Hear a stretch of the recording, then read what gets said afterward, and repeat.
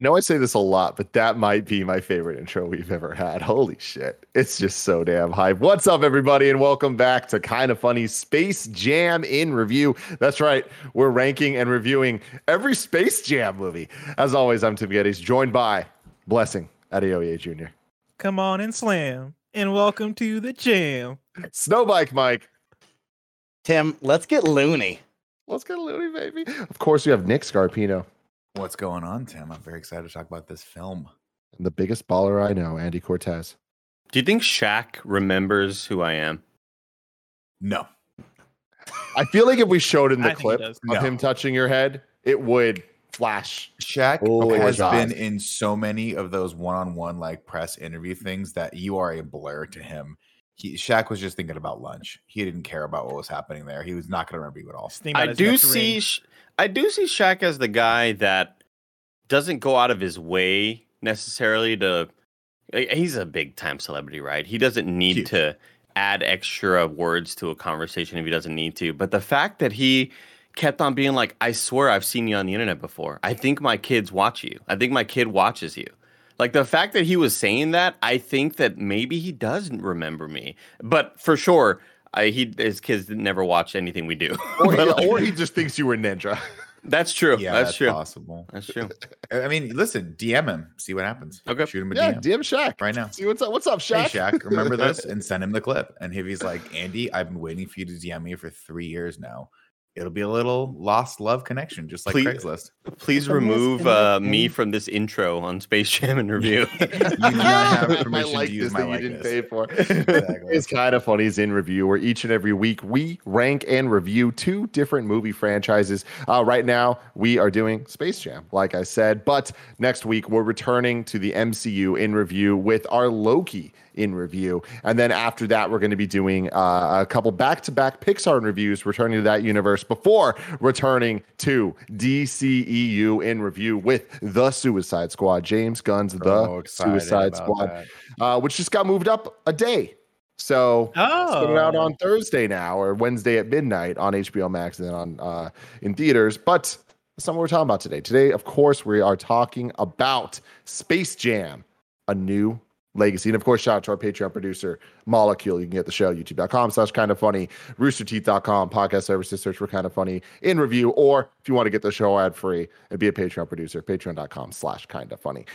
Today we're brought to you by Canva, but I'll tell you all about that later. Space Jam, A New Legacy, a runtime of 1 hour and 55 minutes, released on July 16th, 2021 in theaters and on HBO Max. It is the first full-length Looney Tunes theatrical film since Looney Tunes back in action in 2003, 18 years ago. Haven't gotten much of the tunes lately.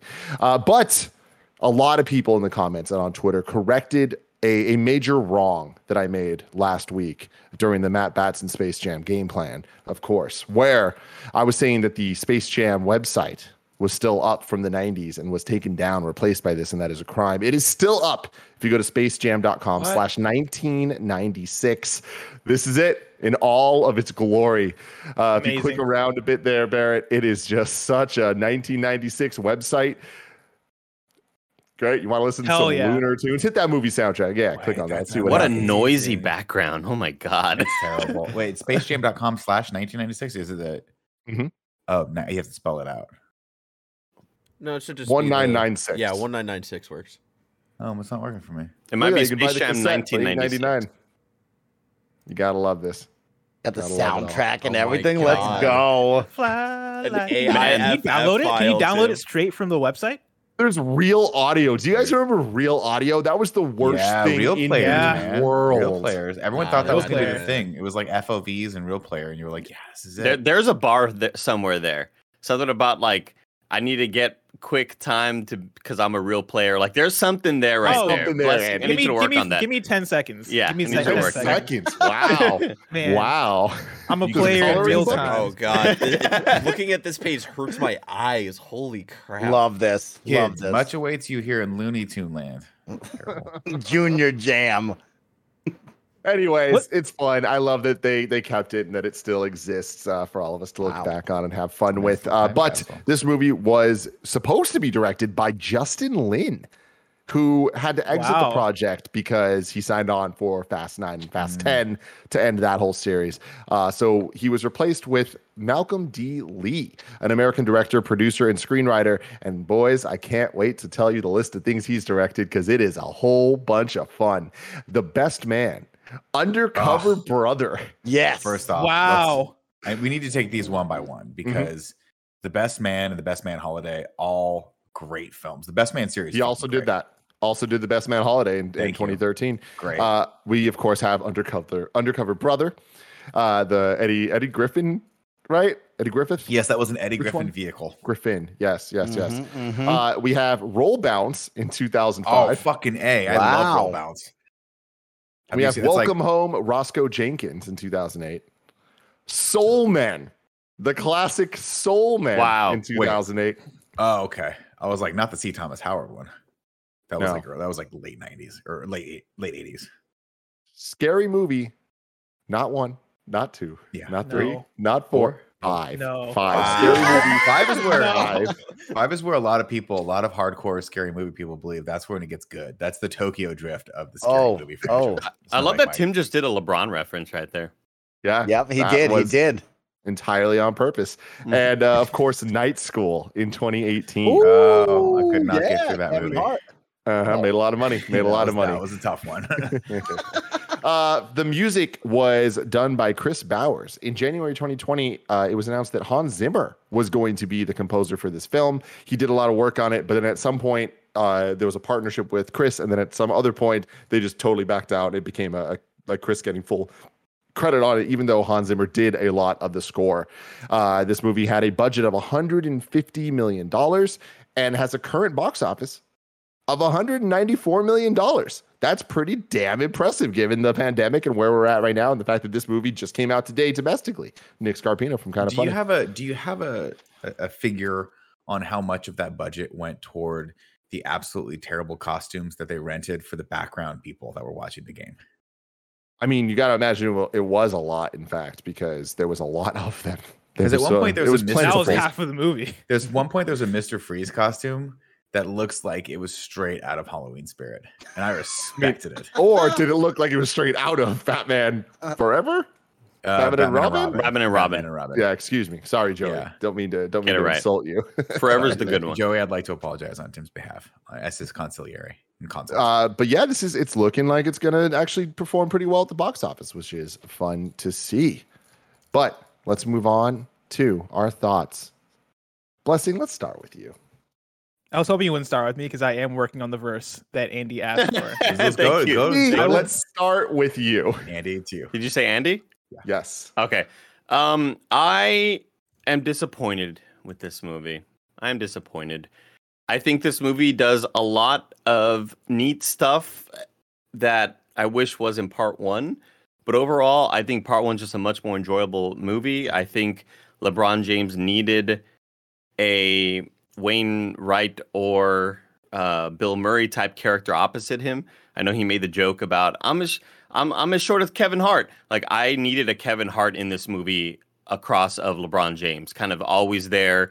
Like, maybe don't even play Kevin Hart, maybe be his whatever publicist or I just needed something else there because this movie was just missing a lot of that comedic touch. I think I maybe laughed at one joke that was a basketball joke about some reference. You're going to leave Cleveland again, or I don't know what the hell they said. He was like, he left Cleveland, then he left Miami, then he left Cleveland again. LA, watch okay, out. that's good. Or you said LA, something like watch that. out. I don't know. Taco I Tuesday. thought all those references were there was some decent basketball stuff that I enjoyed, but for the most part, goddamn, just a lot of the jokes just fell extremely flat for me. I don't like the new voice of Bugs. I don't. Obviously, it's not the new voice. Yeah. I just liked Billy West version way more than this new person who's probably been doing it for the last 10 years or something like that. Yeah, I think this movie, when we talked about the first Space Jam and how we needed that family element to tie everything together, this movie has that, but it's missing so much more around, when it comes to just funny dialogue and characters. I think this movie has those hype moments, and this movie makes the final play feel way more exciting than what the first movie did with the final play. How it was just kind of, oh, this long dunk. Oh, that's the end of the game. Oh shit. This movie does that a lot better, but it's just still missing so much more for me. So I was pretty disappointed with this one, where about 30 minutes in, I'm just like, oof, this is really, really bad. And I was telling Nick earlier that I thought LeBron was going to be like 50% better than MJ. And I don't even know if, I think he was like just as good as MJ as an actor. I would think of that one sequence from that one movie, Nick, that I always bring up. Trainwreck. From Trainwreck. Yeah. Where he had such a great performance, but Steals the show. And it's just, the show in his and I thought he had great line delivery in that scene. And then for whatever reason, this movie, every line just felt like basketball player trying to act. So I was pretty disappointed with this movie. Yeah, I think in that movie, unfortunately, he was acting opposite David Hayter. David Hayter? Bill Hader. Yeah. Bill Hader. Bill Hader. David Hayter, Solid Snake. Solid Snake.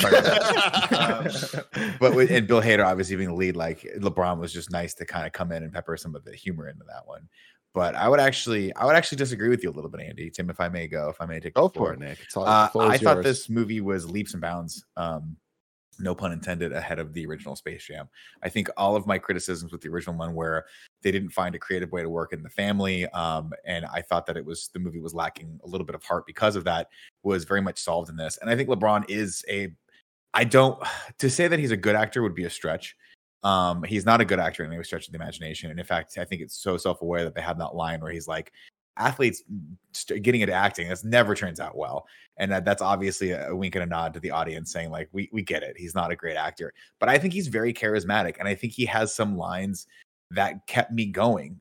There's just a moment at the end where Bugs is like, can I come stay with you? And he's like, you can absolutely come stay with me. It's Tuesday. It's Taco Tuesday. And it got a laugh out of me. I was like, dude, he's got some good comedic chops, and he at least attempts range and sometimes gets it and sometimes fails with it. And so I can see the energy and the effort that went into the role. And because he's such just a fascinating, charismatic, and fun human being, I bought into it, and I enjoyed the film. I enjoyed it significantly more than the original Space Jam. Snow Michael. What you think? Really well said from the both of you, and I feel both sides to this. I actually thought the beginning. You have to pick between mom and dad. I'm gonna pick one. Don't worry about that. Don't you worry about that. I was like, I think the beginning for me here, buddy. Started a little slow, right? Sure. I was a little worried. I was like, man, is this gonna hit the mark? I think Andy said it so well of like LeBron for 2 full hours, right? That is a lot for him to carry. And there were some moments at the beginning where it's like, I don't think this is gonna happen. But right when we started the game, right, and they gave you a good hour of game time here in that second half, and it just became fun. Right. And I think Nikki hit on it. It had that heart. It had that family moment there. And I was like, man, this is really cool to see. And I feel that, right? That was something we talked about from the first one into this. And for me, it turned out to be a fun and enjoyable movie, right? I really enjoyed where we went. I loved the updated look of it all, right? Here we are in 2021 and how they made the look of the Monstars with all of the NBA players we now know and love, using WNBA players as well. And then on the flip side, the tunes and the crowd, the references of Ernie Johnson and Little Rel holding down the commentating booth. I really loved that. And so I actually came around on it on the second half, and right towards the end there, I felt it, and I had a lot of fun. And I know this movie isn't geared towards a 31-year-old male with no children at all, but I will say I had a good time. And I think if this was 8-year-old Mike, I would have had a blast as well. Nick? On one note on the look, and I'm sure we'll talk more about that. When I watched the trailer, I remember thinking, God, I'm not vibing with the 3D-ness of this. But I think they did a really, really smart thing, is that they did a majority of this in 2D and really made me go, oh, wow, that's really awesome. Like, I was like, oh, wow, that's really cool that there's so much of this was done in that hand-drawn 2D style. And then when they transitioned over, I was like, I'm not ready for it. And then 5 minutes later, I was like, all right, it's okay. I'm actually okay. I kind of wish they hadn't made a big deal about it. Yeah. When Algae Rhythm is like, here's your new updated versions. Yeah. I kind of wish it just happened where the basketball court fell down, everything turned digitized, and I wish that they turned digitized as well. Yeah. I didn't like the whole kind of presenting, here's your new look, and here's like, you're the bad guy. Why are you kind of like showing off how cool you're making us look now? And also, just on the point of Algae Rhythm, I did not like Don Cheadle in this movie. Couldn't disagree with you more. Oh my god, I loved it. I thought he was. I needed anybody else to be in that role. I just chewing I up was Disney. I Wow. loved him yeah. in this. I just Wow. did not think he was entertaining at all, and I needed just somebody funny and somebody that didn't. Also, even 3D version of Don Cheadle was just like so much worse than, than it already was. Do But you think he'll get nominated for Best Supporting Actor?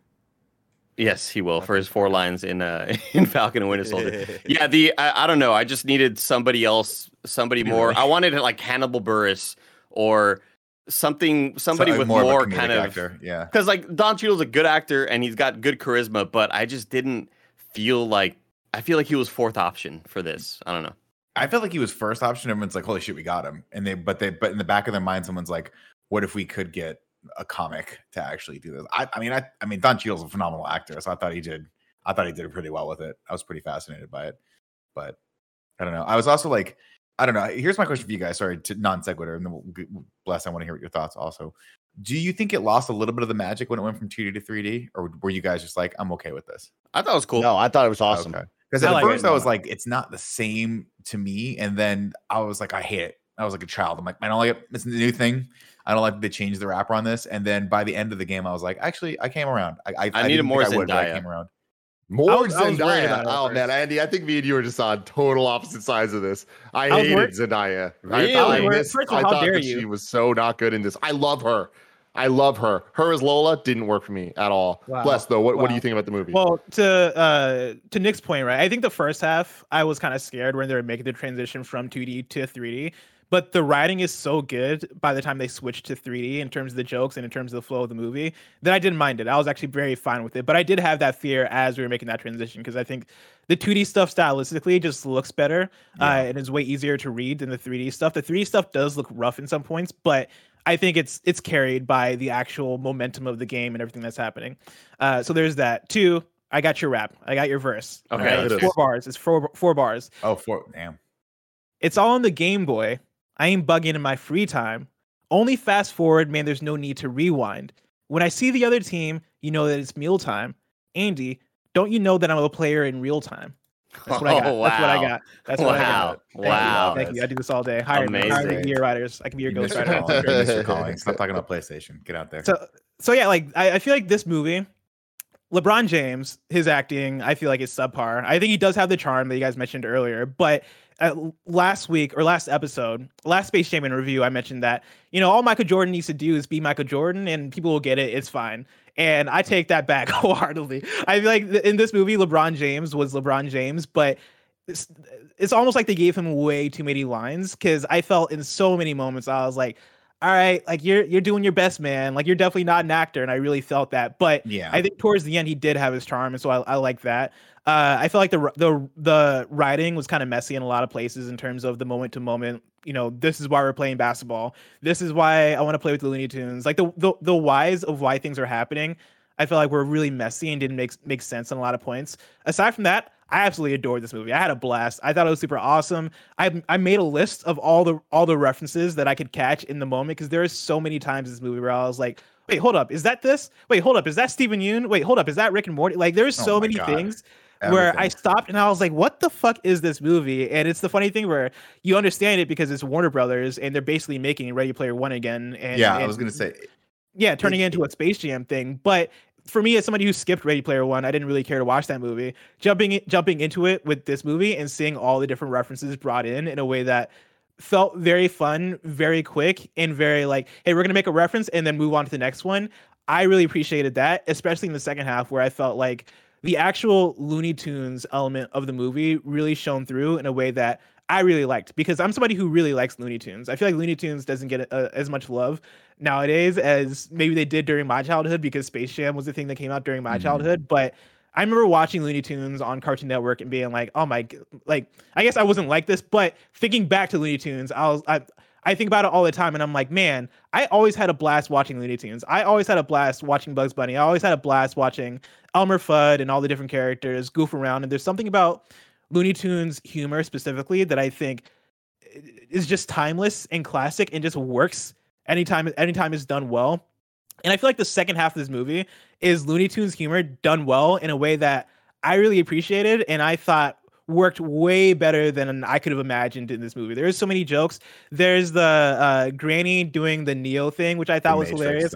There's a time where she makes a basket and she says game blouses, and I lost it. I absolutely fucking lost it at that line. And there's so many points in this movie where I did lose it from laughter.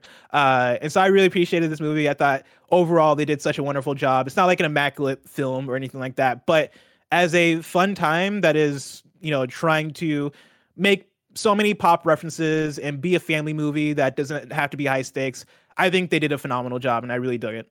Yeah, and just to kind of echo a lot of your points of what this movie does better story wise. Not only do I think this movie does way better with all the family stuff and making you care and having that sort of come full circle towards the end, but also having that moment at halftime with the Looney Tunes. And like it's let's not act like this is fucking gonna win a writer's award or anything like that, but it's great. It's a great setup to say, fuck, I'm doing the same thing to you all as I was doing to my son, and saying like, be like me, you can't be like me, be yourselves. And like that is such an easy win. It's a fucking home run, it's a slam dunk alley-oop, and they nailed that whole portion of it. So that's why like I think I liked this movie the more that it went on, where at the beginning, the first 30 to 45, I was like, fuck, this is really rough, and I'm not feeling this at all. And as the game went on, as the basketball game went on, and even the NBA players who are these villains, the Goon Squad, I thought they were great. Like, I didn't expect Klay Thompson or Damian Lillard to have decent speaking lines, and they did, and it was awesome. And to go to sort of parrot what Blessing said about LeBron's acting, the thing that bums me out about it is like he has moments where he has a really good, convincing line delivery. It's like, more of that, dude. And it's the same that we saw with MJ. Like, in the beginning of Space Jam 1 with MJ, when he's talking to his family, all of that feels so natural. But it's the moments where LeBron has to be like listen, you got to be yourself. And that's where it just sounds like, come on, man. Like you were so good the last scene. What happened between now and then? To your point, Andy, I do wish there was a Kevin Hart. I think this movie could have used one more comedic character, like an actual comedian or somebody who's known to be funny, to be with LeBron in each of the scenes. I know Bugs Bunny kind of is that, but I think we needed somebody a little bit more tangible, because it does feel like, for the scenes where we're going scene to scene with Bugs and LeBron, it is just those two, and the back and forth between just those two, I don't think is enough to make it hit from scene to scene. Whereas a third character like a Kevin Hart or somebody, I mean, they had Nedry, to fill that in could have been great. They had Wayne Knight in the other one, right? And he was he was kind of that person. But I do want to just pay due respect to LeBron, because he has a longer movie he has to carry. First off, like remember the last one was like 30 minutes shorter, and they barely had. Jordan was just like, I could just stand in place and not have to do too much stuff. They had Wayne Knight, but I do agree. Like, I wish. Did any one of you just think like, God, can we just get one Bill Murray cameo? Is there going to be any freaking way that Bill Murray comes into this? And we didn't, but we did get a banger of a cameo at the end. Oh my God. And I laughed my ass off. And I knew he was in the movie because I was looking through the credits list and I saw his name there and I was like, that's cool. He's going to pop up, and they still got me with it. Sorry to Michael A. Jordan line was fantastic.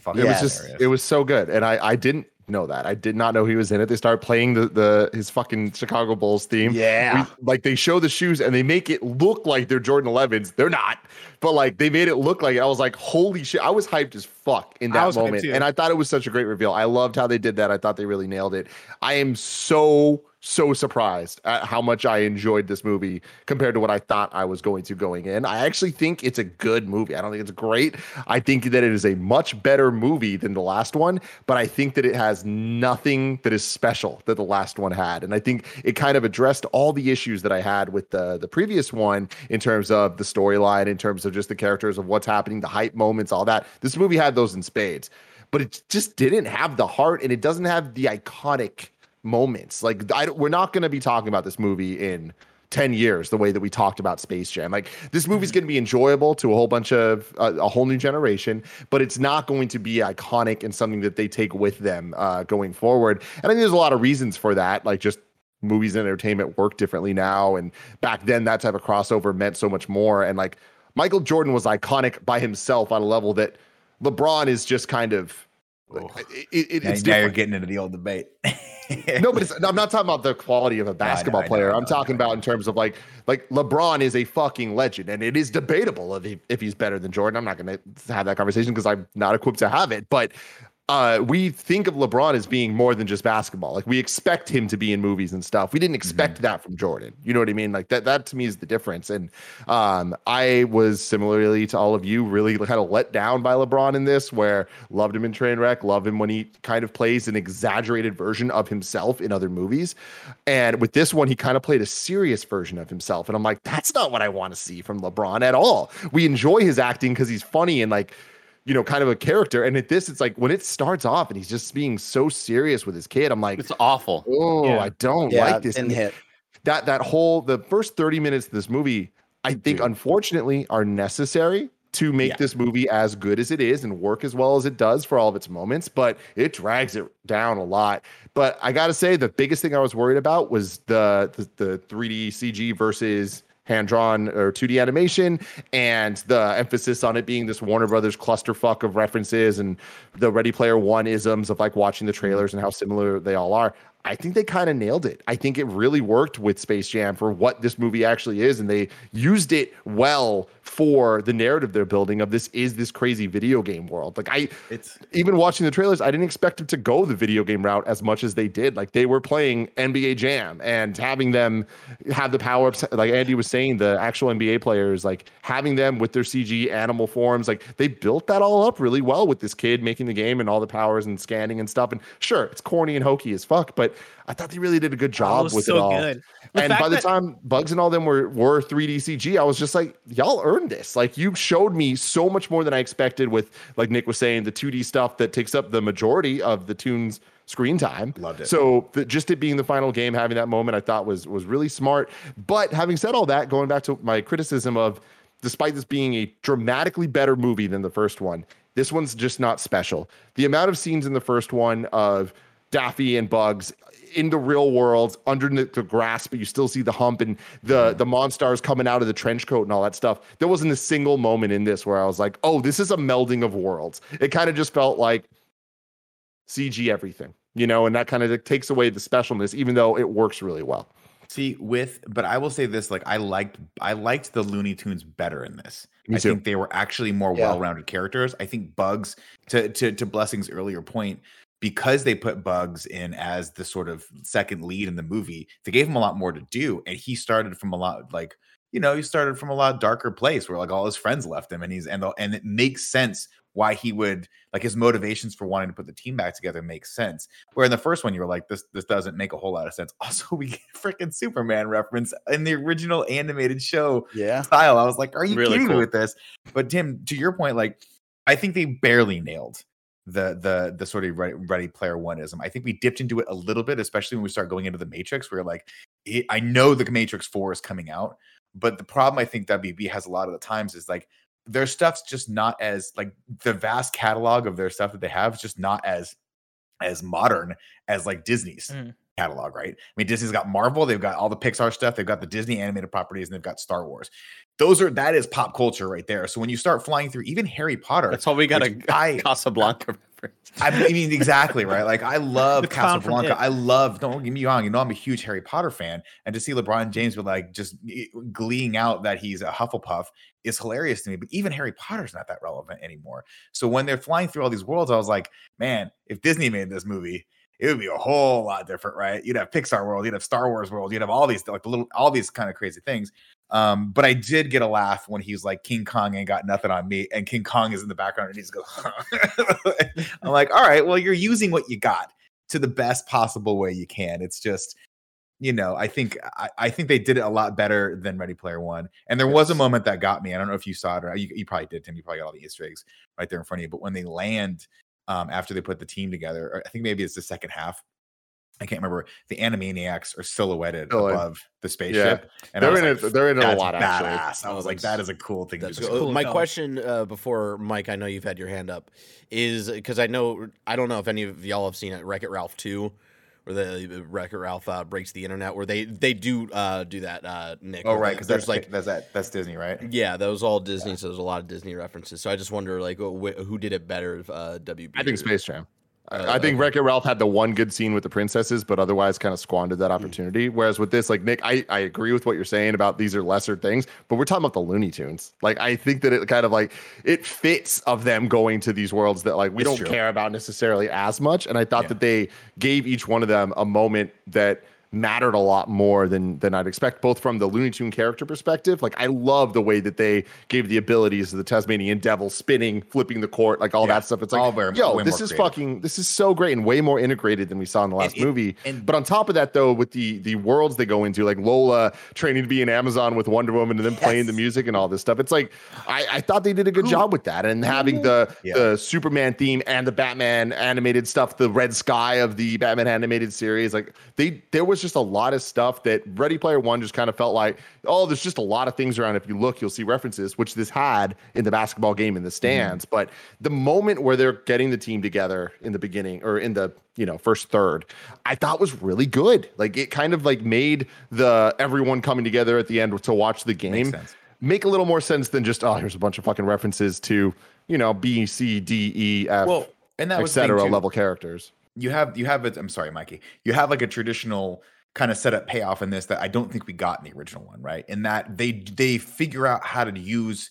They had figured out a more clever way for them to use their Looney Tuneisms to actually overcome the bad guy, and that's what I really liked about this. Where in the first one it was like, oh, they're Looney Tunes, so they'll just do some Looney Tune stuff. In this one, they had that very hard that played into the B story of him and his son, where he was like, fundamentals win basketball games, and then it turned out no. Fun wins basketball games. And fun is also the thing that my son wants to have with me. That is the thing that we're missing in our relationship. And that to me, when the Looney Tunes are like, hey, we have to be loony in order to win this, and it also solves the B plot, that to me is that's a fulfilling sort of tying up of loose ends by the end of this thing. And I think they did it, which I didn't necessarily see in the original one. Mike. That's a massive win right there. Oh, no. I mean, that was really good stuff right there to go along with. And I want to give two shout outs. One was to the expanded roster of the team and getting to see more Looney Tunes. I think that was one from number one. We talked about it was really limited. This time I liked that they opened it up and brought on some more. There was some really good moments with some of the B characters on that squad. But one thing I wanted to touch on, and Tim, you brought up like iconic moments, right? And I think in number one, a lot of those moments stood out and became iconic to me because of the soundtrack. Yeah. And this one right here, what I didn't get to speak on at the beginning was this one had a weak soundtrack. I mean, it had iconic moments that would have been really hype and really cool, but there was no soundtrack to back it up and make it have that feel like in Space Jam 1. And I was looking for it the whole time. I was like, where is this, right? How come we're not playing with that? It did start off with a fucking banger, though. It starts off with Ghetto Superstar, where I was like, okay. That was like, okay. You're right. What a letdown, though, immediately. I know. I have it written in my script synopsis. I said I already love the music in this, and then you're right. Like toward the end of it, I was like, okay, what contemporary even the intro stuff? We get Ghetto Superstar. It's fucking like, holy shit, they're gonna do this right, and then we get the LeBron montage. You're like, so yeah. You get the LeBron montage. No big music like we did in the first one, which it's awesome to have the montage, but no big music. Ghetto Superstar was great. I liked the final song that they played during the credits. I thought that was really nice, even though none of them, not a single song there, had the weight that we had in number one. That was a big letdown, and I think that would have led to more of the iconic moments. Because when you see the Monstars come out for the first time, and you see Diana Taurasi as the White Mamba, you see Klay Thompson as the Fire and Water, and you see Anthony Davis come out as the Big Brow Bird, it's like, if they hit us with one of those hit us high, hit them low moments, like, come on, that would have been banging right there, and they didn't. See, my thing is that when you look at the actual soundtrack, the soundtrack is filled with bangers. You mentioned the credit song. That is a song with Lil Baby and Kirk Franklin, which is I like that. There cannot be a more unlikelier pairing than Lil Baby and Kirk Franklin, but they came together to work on. Bugs Bunny and Michael Jordan, but well, that too. It feels very similar. Yeah, they say Lil Baby and Kirk Franklin are the Bugs Bunny and Michael Jordan of music. But you also have songs by like 24 Gold, and you have Chance the Rapper, John Legend, and Simba on here. You have a song from Sweet Saweetie, you have Lil Uzi on here, you have like more John Legend, you have Jonas Brothers, you have Lil Tecca, you got a song featuring Dame Dollar, who is, I believe, Damian Lillard from the NBA. You have like a good amount of dope ass music on this soundtrack. The thing that I think brings it down is just the fact that they didn't use it as well as in the first movie. The first movie had that moment of hit him high, hit him low. It had Basketball Jones, which still sticks in my mind, even though I watched it a week ago. I still have Basketball Jones stuck in my head because that scene, I think, uses that song so well. And there's not really a moment in this movie that uses the music to its advantage, which I think is a bummer. And I think goes back to Mike's point. And there were just some, and those are such easy wins though. Like to obviously, I think like Tim was mentioning and Nick was mentioning, the people watching this, the young kids watching this, are likely going to enjoy it because it's going to make them laugh, and it's got a bunch of cool visuals and a bunch of cool kind of basketball related stunts and action sequences that are interesting to watch. But like the easy wins there for us, the adults, like just play a snippet of the old thing when they come back from halftime and the mood swings around. How do we not get "Come On and Slam" and "Welcome to the Jam"? Like, oh my god, how did we not? When they came out for the game and we get the introductions to the bad guys individually, it was hype as fuck. The wet fire and all this stuff. We see them, the ball going through the spider legs and stuff. I was like, yo, they're setting this up so well. And then it's just like, oh, the good guys, the tunes are just there on the court. Like we don't get a LeBron James intro. It's like, are you kidding me? And then they come back from the halftime and it was, I gotta be honest, hype as fuck. Like I'm sitting there, I'm like, let's fucking go. And then like the Looney Tunes thing comes on, they all pop out. I'm like, hell yeah. But then Andy, they should have played the song. They should have done intros for each of the characters. Like, who gives a fuck it's coming back? Yeah. Like, give us the hype. I want to also shout out the video game portion of the movie because, you know, we're all in that place where we're all nerds here. We all love video games. So we have that connection to it, especially knowing E3 and all this different shit. But like, I want to give a shout out to how non-throwaway all that shit felt. Because it could have been very easy for them to go, oh yeah, the basketball game takes place in the game world. And, you know, that's a thing. And we just roll with it. And it feels very generic.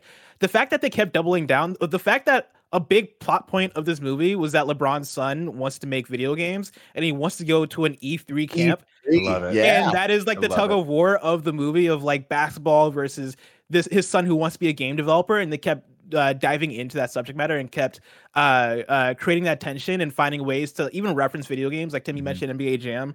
I felt like there are even some NBA Street Volume 1, 2, and 3 references. Even home court trick style moves. Let's go. The trick style moves, getting points for the tricks, which felt like game breakers to me. The repeated dunk moves, which felt very NBA Street home court. Like the amount of that was going on was another part of the movie that had me like, oh, let's fucking go. Like, I can't believe how hyped that shit made me from just that standpoint. And so, yeah, there's so much in this movie for me that worked on, I guess, a personal level when you talk about that stuff, but also just period when you talk about how well a lot of that stuff was handled. It was really cool to see E3 referenced. I think that's the first time I ever, as an adult or even a kid, like heard E3 mentioned in a movie, Not alone, major motion picture. Yeah, and to see it in like a logo, right, when he drops him off at campus, like, wow, that's really cool. And I will say, being over there on the Xbox side, when they came out with the Looney Tunes game, man, they should have just came out with that game that they were playing. Like, I don't know why we did a side-scrolling beat 'em up. It should have been that one-on-one, like, fun game. They should have made that. That was fun. And again, that comes back to like, man, I can't believe they went that far with it. Like, I was literally, I think we might have been asking the question on KFGD or something of like, oh, that's a weird thing they're doing. They're asking fans to make a Space Jam New Legacy video game as a thing to put on Game Pass. That's a weird thing. And to actually watch the movie and see that the movie is about this kid who wants to make a video game. And so they did that contest to let kids make video games. That's fucking cool. Like, that's really awesome. Yeah, man, that is awesome. But before we get to the plot, let me tell you about our sponsors. This show is brought to you by Canva. Listen, design is hard. I'm talking about art design. Even making thumbnails in Photoshop can be hard sometimes for me, but that's why I'm excited to tell you about Canva. Kinda Funny loves Canva. Tim Geddes himself says that it is super useful and easy to use. It makes all different kinds of design stuff. You just pick the styles you like and it does all of the work. Super helpful for creators. Canva Pro is the easy to use design platform that has everything you need to design like a pro. It's a quick, easy, and affordable way to design whatever you need. No matter what you're creating and sharing, Canva Pro has everything you need in one place, including a collection of over 75 million premium photos, videos, audio, and graphics. Plus, Canva Pro comes with time-saving tools that simplify and speed up the creative process. You get all of this and more in just one Canva Pro subscription. Design like a pro with Canva Pro. Right now, you can get a free 45-day extended trial when you use my promo code. Just go to canva.me/kindafunny to get your free 45-day extended trial. That is canva.me/kindafunny. Canva.me/kindafunny. Andy, come on and hit me. It is time for the plot. Is this movie good or is it not? It is time for the plot. Go ahead, Nick.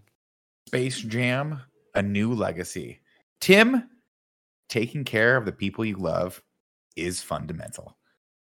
We get Dude, you gotta love this is the second movie in weeks that we have, family and Dom being a big part of the whole plot. I'm telling you, some of the stuff, Bugs Bunny almost dying and saying that line, I was like, okay, all right. Came out of nowhere, and it was some fucking bullshit. And the way that it was all resolved sucked. I gotta be honest, hilarious. But I also have to be honest. I almost cried. I gotta be real. If Bugs was gonna fucking die, I would have been like, y'all motherfuckers. But can you imagine end credit post scene if they had just went that Bugs was gone and it ends and it's Michael Jordan coming in with all the tunes behind him, knocking on LeBron's door like, we gotta get our bunny. Come on. Come on. Oh my God. I'm sorry. I almost had a heart attack. Whoa, damn. That was unbelievable. We start off with a flashback. LeBron's mom is dropping off a very young LeBron at his basketball game so she can go to work, and Ghetto Superstar starts playing. And man, I got to listen to that song more. Of course, LeBron takes a seat on one of the bleachers, and his friend gives him an old Game Boy because he just got a Game Boy Color, and he starts playing the Bugs Bunny game, which completely captivates him until the dude, I don't know the actor's name, but I think he's from The Wire. Oh my God, Mike. This is one of my original Game Boy games. Like, I know the narrative is I don't play Nintendo games. It's only third party. This is one of the very few Nintendo or Game Boy games I have ever owned. That is amazing. Wild to see it live on camera in a movie. That was nuts. What a callback. Yeah. And you talking about E3 being in a movie, which was like so fucking cool. Like, more than that for me was like, we're dealing with a movie that starts off and they're talking about the difference between the Game Boy and Game Boy Color. And I'm just like, holy shit, this is crazy. I didn't expect it. See, now you're old. Because now all those references, the things that only you got and old people didn't get, now you're getting, and some of the younger kids will be like, what's a Game Boy? I have a Switch with an OLED, an OLED screen in it. And by the way, I know this is supposed to be a kids movie, but like none of these references feel like references that kids would get, right? Like I can't imagine the last movie. I can't imagine being 8 years old watching this movie and understanding any of it. No, I mean, you get that there is something called a handheld video game system because they still have them today. But people, if you're 12 years old and you see a Game Boy and you have a reference point for that, or you see King Kong or the clown from It. Like, there's so many things where it's like, this ain't for you. I need to put my foot down. This is a rant that I go on every once in a while, normally on Gamescast, but I'm doing it here. We got to stop treating people like kids or adults, like old people, like they're just these freaking morons, like they're from Kansas or something. It's like, no, like these kids, even if they didn't grow up playing a Game Boy, they know what a fucking Game Boy is. They've been to a Hot Topic. If they haven't been to a Hot Topic, they've been to websites. Like they know what this shit is. We even had a shirt that had a Game Boy on it once, didn't we? Yeah, Andy designed that. Andy designed the kind of funny games logo. But like our audience ain't 10-year-olds. You know what I mean? No, our audience. I look at our YouTube demo. You look at our YouTube demo. Yeah, it's like 30 to 50. Males 30 to 50 predominantly. Anyway, back to the plot. Here we go. His coach comes up and makes him play the game. Of course, LeBron gets the final shot, and you're thinking, he's going to make it, but he does not because he's not focused. Outside, his coach tells him that he could be the best if, quote, he focused on the game of basketball and not that Pokemon machine. You got a chance to use basketball to change everything for your mom, for you, for everyone you care about. So LeBron did what I did back in the day. He threw out his Game Boy and downloaded After Effects illegally, allegedly, and put the work in so that one day Fran would hire him at IGN because no one else knew what After Effects was. No, JK. He becomes one of the dopest, if not the greatest basketball players of all time. And we get another unbelievable montage that goes on way too long. And Blessing could have been 5 more minutes longer. I would have been okay with it. Yep. It was absolutely incredible. Yeah, let's pause so I can geek out with Andy because that was so fire to see. Like when we watched MJ, right? We had The Last Dance recently. That was back in the 90s. And like maybe you know MJ like with that, maybe you don't. But like to see LeBron James and his career and that legacy that he's going to leave behind, that was absolutely moving and beautiful that they collected all those clips. I remember, Mike, like I watched the McDonald's high school game. Like, I watched that shit on ESPN when they were like, this player is so special. We are showing his high school game on ESPN. Like that shit was crazy. And then the shot where he hits the 3-pointer against the Magic and turns around and like I was like, oh shit, we're going chronologically because I wasn't sure if we were going forward or backwards in time. I guess they showed a dunk where he dunked on Tim Duncan. Not super excited about that. I don't know. They got swept by the Spurs in that finals. They got fucking swept. So I don't know why they would show that. And then they didn't show him not backing down JJ Barea, Mike, against the Mavs. They didn't show the Spurs destroying them in 2014. But still a really good montage, Mike. I don't Great think montage. so. Andy, I'm reading my notes here. I don't think it was a montage about the Spurs. I think it was just supposed to be about LeBron. Spur Jam. Interesting. And so here's the big. That was the first negative. Is MJ's montage had a killer soundtrack to it, right? You got out of your seat, you felt it. And LeBron James's montage is just as fire as MJ's, if not better, with today's day and age of CGI and what they put in there. And all of a sudden, you're not going to hit me with a killer soundtrack. Like, what was that? What a disappointment! Because that was fun to watch. Of like all of those moments. That is like. That encapsulates Cleveland, this is for you, Cleveland. So good, dude. That's a killer my issue with this montage was, in addition to the music, it was just the way it was presented. Didn't feel like it was blending with the Looney Tunes. Like I liked it the first movie from the beginning. It treated Bugs Bunny like he was Michael Jordan. Like the chain link fence, the red, 90s paint style that said Michael Jordan, Bugs Bunny, and like you're seeing Michael Jordan just fucking dominate. Like the way it was presented, it felt like there was a mesh that made it special. With this one, it was just like, oh, LeBron's dope. And yes, LeBron is dope, but it's like you could have this, like Andy keeps saying, like it's so easy to just do this right. Yeah. There's so many easy winnable points there, and you're not quite getting it. Like all the times that you passed away and kept giving the ball to Dwayne Wade because you were scared to shoot at the end of the games, Mike. Like, okay. Yeah, it's crazy, you know. Wow. Just really digging at him. All right, I like it. There's a lot going supposed on to be here. celebrating the man here. Everyone, please clip that out and tweet it at LeBron. Not to mention the last championship he won, which is like not even a real finals. Come on. Clip that out too. Even Add that cool to the- moment. yeah. They had stuff from the bubble. That was great too. I mean, that was a hype montage. Let down without the soundtrack, but great way to start. And just like we started Space Jam 1, it's very cool to see the similarity, right, Nick? Of like, oh, they went there, right? And that was a cool callback. Great job. Love that. Mike, not enough to Junis Ilgauskas, you know. I need a big Z. I need a big Z in there more. For you, if you don't know Nick, but Junis Ilgauskas, it was like this tall white dude, bald, and was a no-namer until LeBron like was drafted to the Cleveland Cavaliers. Saved his ass is right. Just saved his ass. Made his ass relevant. The big Z. Now, Mike, is that LeBron poster just in your this, room? Andy. This is an NBA 2K19 full-on life-size standout cutout. So this is 6'8" LeBron James. Wow. He towers over me in this room. He watches over me when I sleep as well sometimes when I get scared. So thank you to LeBron. Also, shout out to Skiz, a kind of funny best friend, who sent me this from the GameStop. Love it. That's back awesome. to the I plot. do got to of shout out course. Xbox when I bring this on, but like Oh I know my God. Mike, you probably got this one too. Yes, The LeBron yes. James action figure. I love this thing. Love that. I love That's it. amazing. We flash forward, of course, and we are clear for takeoff. LeBron is now, of course, LeBron that we know. He is balling out and has a nice family and a beautiful house and 2 sons who both game, but one does it a little different. He does it like one Snowbike Mike. He games through the video game system. LeBron is disappointed in his youngest son because he's not focused on basketball, and he uses his automatic ball feeder to hype his son up. And first off, I don't care what happens in life, but I need one of you to at some point have an automatic basketball feeder. Oh, because that is I the love coolest this. thing ever. So cool. I got a quick question. Do you think that was actually shot at his house? Yeah. Like, because like Probably. that was incredible looking. And I was like, that's probably LeBron James's house, right? It has to be. One of them. And that outdoor I court want to let was you guys unbelievable. know that me and Gia spend a ridiculous amount of time watching Netflix series, YouTube videos of just interior decorating, like design, like crazy places to visit, like all that type of stuff. I have never seen a bedroom, Dude. that is so big that the bed is just in the middle of the room. Like, Who the hell holy does that? shit, that Literally- is baller. I have a list because there are so many times in this movie where I said the phrase hold up, is that blank?" Right? And by the third time I just stopped and I was like, I'm taking note over every single time I say that. And literally on the third, first of all, these are all the notes I took. But like on the third line, it goes, "Hold up, is that a Game Boy?"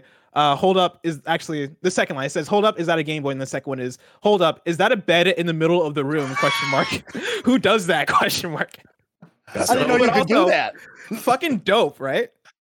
But that basketball court was so sick. Good The lord. basketball court, I thought that was cool. I was like, it looked like the flooring was made of like tiles that water could seep through. I was like, this is freaking awesome. exactly. And so much shade from those big trees. Like I would do anything to play on a court that nice. But again, we talked about it earlier, and I just like I don't think you could make the acting in this scene worse. I just hated Totally agree. It was bad. every line of the, and this is where I was really From LeBron. worried. I thought the kids did a great job. But Oh, I the think kids it were was fine. LeBron. I think Totally. LeBron, they had to set him up as sort of the antagonist to his son here. And again, I give LeBron a lot of credit though, because he's not an actor. And this is a dramatic scene that he had to do. He had to be like kind of an overbearing dad. And the one thing that I will continually give LeBron credit for is that MJ, I love MJ, but was never vulnerable really in Space Jam. And it kind of, unfortunately, kind of led to a lesser movie because you have to have a character kind of starting out from behind. And in this one, they gave LeBron was like, he's kind of a dick to his son. And that's kind of a vulnerable state to put yourself in if you're a mega superstar athlete. So kudos to him for like wanting to do that and trying to do that. Did he do it? Not necessarily well, but he didn't, he comes off as an overbearing dad. And that's not a place that a lot of, sports stars want to be in. Yeah, it's an But unfortunate it gives spot. room for growth. It's an unfortunate spot for him because you need all of this to make everything at the end feel worth it and matter. But again, it's like it comes down to writing and directing. Like you can shorten this down. Know your teammate. I'm not gonna pass the ball to LeBron and expect him to hit a bunch of 3-pointers. That's really not what he does. You know what I mean? And like. Yeah. You just gotta kind of know what the strengths are there, and maybe don't make the sequence that long and shorten the lines a little bit so he's not having to dramatically act a whole lot because he's just unfortunately not super great at it. I want to take a moment and remember this of like, because I agree with you, right? If it didn't feel right, but I will say you could tell he's constantly giving his all throughout this movie because at the end, when they have that moment with him and the son, I was like, you know what, LeBron, that was much better than where we started, right? Yep. And I'm pleased with that of like, I felt that, and I think you did a better job. It's not perfect. I'm not over here watching Leonardo DiCaprio, but like LeBron did try, and I liked that a lot. It got better. And it's tough because they cast really good actors around him, and that can be a double-edged sword, specifically for people who aren't actors. They can either help elevate, or they can very much show, some of the holes or chinks in the armor rather on this one. And unfortunately for me, like the next couple scenes, specifically when he has opposite his wife, who's played by Sonequa Martin Green, whom I love from Walking Dead and Discovery and pretty much everything she's in. She's a phenomenal actor. So it's tough because you almost see her like She's really good. She's like, yeah, catch up a little here, LeBron. Come on, like stay with me on this level. But again, kudos to LeBron. He's doing his best here, of course. We have a scene where let's see. Oh, okay. Well, he's disappointed with the son, doesn't focus on using it. He's like, are we quitting on each other now? You can't be great without putting in the work. Yes. And his son's like, oh no, but his son wants to program, not be a baller. And I understand the first time I played basketball, of course, Andy was in junior high, and I gave it up to smoke cigarettes, and I never looked back. Okay. Later that night, LeBron's wife, I heard the character's name is Camilla, tells him he should talk to his son about something other than basketball, like the video game he's been producing, and he's 12 years old. And he's like, it is pretty cool. Okay, I'll go talk to him. We cut over to Burbank, where Al G Rhythm wants to partner with King James so he can get out there out of the serververse, but all of that changes today. Today, WB launches the new Warner 3000 tech, and he is the mastermind behind it.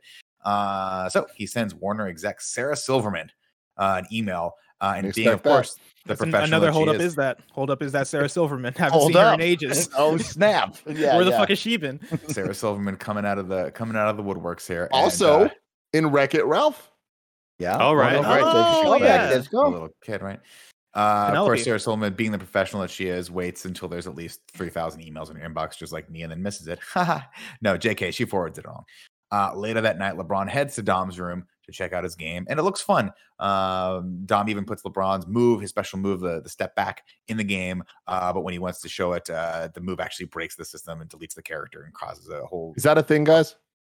For LeBron, I mean, seemed pretty basic. Step back. It's just a move that basketball players do. Yeah, it's not like a LeBron special by any. I thought it would have been the back down layup. Yeah, the back down fadeaway is more his style right there that you saw in the montage. But yeah, it was cool enough. I loved the dad moment of like, hey, don't blame this on me. I didn't do that. You know, like that's exactly what my dad would say whenever we played games. Like, I didn't do that. Of course, we get the introduction that Dom really wants to go to E3 camp, which is coming up next week, and he wants to debut his game there, but it's going to take him a long time to rebuild that particular character in this particular build. But LeBron tells him that setbacks are a part of progress. You got to push through. And then LeBron dabs, and he's awesome. He's like, do you want to see your dad dab? God, he's the coolest dad. It's great. He's the coolest. That was one of those moments where I was like, that's LeBron from Trainwreck coming through here. Yep. Just showing some of his comic chops. And I like it's the like when he needs to be silly and be fun with the character and kind of like fuck with them and, you know, be like, annoying or whatever. That's where it all seems super, super natural and really well done. And I liked that whole part. I would love to see LeBron in a buddy cop drama with Bill Hader and like a cast of people around him where he can just be silly, like the silly character, and have a couple of dramatic shots. But I think that'd be fun. Anyway, LeBron invites his son. He's like, why don't you come with me to see the Warner 3000 tomorrow? It'll be fun. It's going to the scam right. They're going to scan him into the movies like Batman. And then we get a cool little montage here where it's Batman versus LeBron as Mr. Freeze. And they play the actual theme. And I was like, oh my God, they played the Batman theme, which is cool. And then there's Harry Potter and he's a Hufflepuff and all that stuff. And it's really fun. And all of this stuff worked for me. But LeBron knows what evidently MJ never knew, which is that athletes trying to act is never a good idea, which I love that little wink and nod and self-awareness to the audience because he's like, I get it. It's me. But Dom is super interested in the algorithm and finally tells his dad he doesn't want to do the basketball camp, just like I told Miss Mason. I didn't want to play basketball when I was in junior high, and she laughed at me. Anyway, Al gets pissed. Anyway, LeBron rejected him, and now it's his game. Now, Dom and LeBron argue in the elevator. LeBron took all the fun out of basketball. Quote: "You never let me do me. Just do me." So they get caught up, and they don't notice they're headed deep into the basement where the Warner 3000 servers are housed. Dom gets sucked into the Matrix, and LeBron soon follows. And then he screams out, "What the hell?" What the Matrix hell is what he says. And like, honestly, I don't know. And that was in the trailer. And somehow, like, even though I knew it was coming, I didn't expect it to make me cringe as much as it did. There's something about that line, the delivery of the line, where it's like, that is the thing I can't defend about this, like, IP orgy that these type of movies are, where it's like, oh, you didn't need to go that far. Because, like, you were just not good enough to play that off as, like, a tongue-in-cheek, like, I know this is bad. It kind of feels like he thought it was good. Tim's over here acting all highfalutin because he knows that if this had been Disney, they would have said, what in the Tron hell? Because we all know, of course, that when you get digitized into a computer, that is more of a Tron thing, blessing, not a Matrix thing. You're right. But I would have hated that equally. It would have been terrible. Any Tron references in movies, you're just like, oh God, they're really trying to reboot that franchise. Anyway, they get sucked into the computer, and Dom is actually super excited. He's like, oh my God, we've been digitized. We're in the computer. And LeBron has another line that makes me laugh out loud. He goes, in the computer? You know I'm claustrophobic. Those are that Tim very similar, like you said. I see. I'm on the opposite side of like those two. I'm like, damn it, LeBron. Like that. Those just didn't hit, team. Like somebody should have been in the room. Like, yeah, you know what? Maybe we try something different, y'all. It's not working. Let's do something else. Yeah, that's not it. And that's where we need. And that's why when we talk about the first Space Jam movie and what I really, really enjoyed about it was every sequence with Bill Murray just seemed completely improvised because he's a funny person and can think of funny lines right then and there in the moment. And there just wasn't really a whole lot of that. And again, if LeBron could have been teleported back with any comedic actor who was his publicist or PR guy or whatever, right, and is there to kind of for LeBron to be like, what the hell's going on? This is terrifying. And the other person to quippy line. Like that's what this whole sequence needed. Yeah, and it just sort of fell flat for me. That's what they did with MJ, right? With Wayne Knight and MJ. And that's what I thought they were going to do with Sarah Silverman. I was like, oh, Sarah Silverman's in this movie. That's awesome. So good. And she could have been like, she was playing this weird character. It just turns out they got her for a day and they were like, well, that's enough, Sarah Silverman. I thought Ryan Coogler had a lot more to do with this than he really did. Did he? Maybe he just got Michael B. Jordan to camera. Because I remember seeing like Ryan Coogler is going to be producing this movie, and I got my hopes up really, really high. And it turns out it seems like his brother is a co-writer / a bunch of other stuff on this movie. And I just thought there was going to be a lot more there.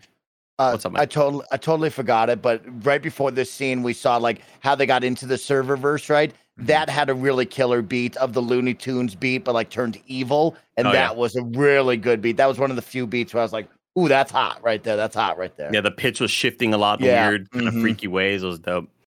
Al pops up, taller than LeBron, I might add, and he kidnaps Dom into the Warnerverse. He challenges LeBron to a game of basketball since LeBron didn't want to be in the movie so he can focus on his game. All of LeBron's followers would, of course, watch, and the entire world will know Al's name. Quote, if you win, you and your son can skedaddle on out of here. Lose, and you have to stay in the serververse forever. Al orders his AI buddy, Pete, to send LeBron to the rejects to gather a team. How to say it? We see Pete, and I'm just like, why?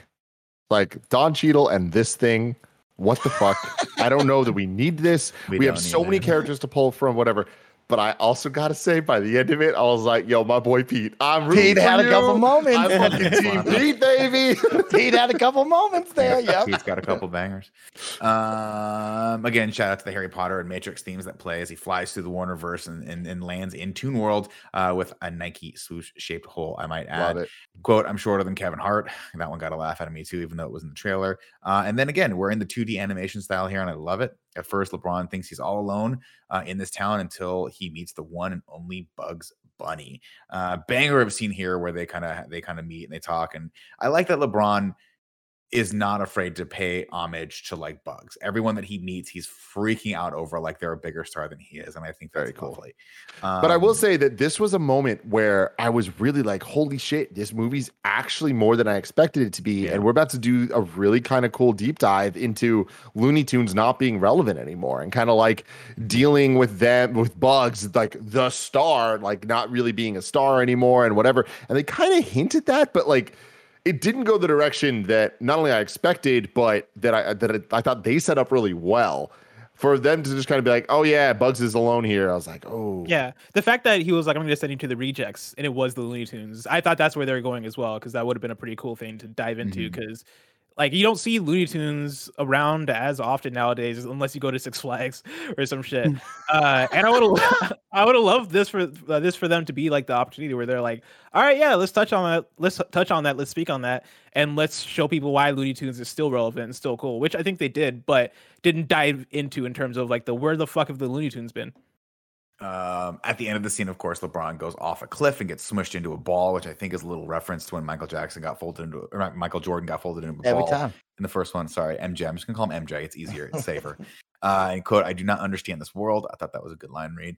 It turns out Bugs has been alone in Toon World for a long time. And it's all because of algorithm. He conned them all into leaving the place they call home.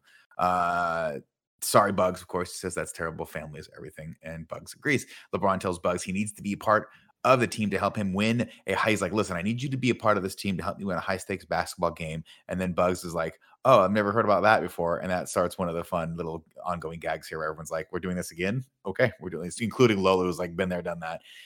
Bugs, of course, is like, we got to get off this planet. So and I love this part because this is what I'm talking about here, right? They use the Looney Tunesisms to actually like overcome some of the hurdles or the challenges in the plot. And so he's like, step one, how do we get off this planet? Of course, plants a flag like he used to, and for Earth, and Marvin the Martian comes and he's like, you can't plant that flag. And then of course he just cons him out of his ship and they get off. Cool Greg marked out when Marvin the Martian showed up as if like I don't even freaking know. Like, I can't even think of a wrestler that would be big enough, like showing up at the Royal Rumble as if it's this big surprise. Like he was like the Hardy Boys coming back. Yeah, it's that type of shit where it's just like, holy shit, Marvin the Martian, baby. I fucking love Cool Greg. We cut back over to Al, and he's talking to Dom, trying to talk him out of, just trying to get in his head and manipulate him a little bit. He tells LeBron, he's like, "Where's my dad?" He said, "Well, he left to gather his team for the big game, just like he did Cleveland and then Miami and then Cleveland again. Look out, LA." Funny line. He tries to butter up Dom here by offering him a shortcut to rebuilding his character, but Dom knows the truth. You can't be great without putting in the work, echoing his dad's prior words. Bugs does a banger James T. Kirk impression so he can reassemble the team from Space Jam 1, all of whom are scattered about the Warnerverse. We have to go look for them. LeBron, of course, wants to put together the most powerful Warner characters like Superman and King Kong and Iron Giant, but Bugs clearly wants to just get the game back together. The memes that came from that were fantastic. When that trailer first hit and all the memes that we saw of the list of like the super team that he wants to build, and it's like, of course, LeBron always just wants to surround himself with great players. Like, geez, this guy, he can't do it alone. Jordan would have never done this. Like, that's so funny, really funny. They pass by Harry Potter World and LeBron is Hufflepuff. Love that. And then we get the Batman theme. They go over to Metropolis. And we get the Batman theme when they hit DC World. And then we get the John Williams Superman theme, and it's freaking everything. And then we see the Superman crest, and it pulls out, and it's the one and only Daffy Duck, of course, with Porky Pig as his videographer. And he's trying to be Superman and gets some press from that and put that on the web. Then we get the original Adam West Batman theme as they hijack this train to save it, and it's going toward a orphanage, and it's super awesome. And of course, who ends up actually saving it? I did not expect this. I thought it was going to be another goof of another one of the characters, but it ends up being Superman and the Justice League. And I was like, please tell me they got Tim Daly to do the voice. Just one voice of Tim Daly, or like someone who has done Superman, because that would be really, really cool. They did not, but they did later, which is cool. I do want to point out that Daffy Duck really had a big role change in this one. He and his agent cannot be happy about the amount of screen time and buddiness he had with Bugs in the first Space Jam, and in this one, he is like so ancillary to everything else. Yeah, poor guy. Well, Daffy was always kind of the foil to Bugs too. So I mean, it's now that Bugs is sort of the foil to LeBron. You know, at this point, Mike, it's like it's too many foils. Exactly, too many foils. At this point, Mike, it's like, is he gonna request a trade, try to go somewhere else? Right? Exactly. It's like Damian Lillard right now leaving Portland. CJ's just gonna be there by himself. See you, bro. Dame Dollar. Dame Dollar living in Portland. Draft day, and we get this great montage. And personally, if I were directing this movie, I might not. I guess we've already been to DC World, so we've got something in there for the kiddies. But cutting from the world where Superman exists to Fury Road, so cool. Wile E. Coyote holding up a sign that says "Witness Me" was unreal. I needed more of this. Wow, so good, dude. I needed more of this, man, because we get a couple of the snippets of the Looney Tunes in a live action movie. I needed way more of that sort of stuff. Mm-hmm. I thought that was the most creative this movie was, and that's the sort of shit that I really like seeing.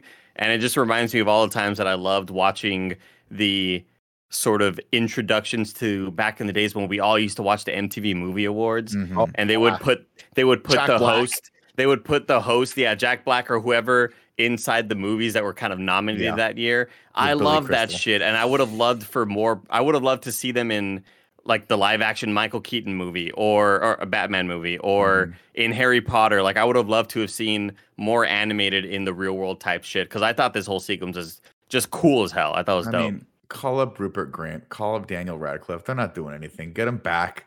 In the don't even need to. Gear. No, they put him in Austin Powers. Fucking Austin Powers. Daniel Radcliffe's doing that show where he's a religious freak, and then Rupert Grint's in that show where he's pretending to have cancer. They're doing stuff. You get very the call. Relevant stuff. You know what they're doing? You know what they're doing, Barrett? They're looking at their phone, waiting for it to ring. Oh, yeah. Waiting to be in fucking Space Jam and be back in Harry Potter world. That's what they're doing. Real talk, though, this scene, this whole segment, I am so surprised by. I thought it was going to be shitty and corny and not work and just be kind of like, it's Ready Player One, and it's not. I think this is so much better than Ready Player One.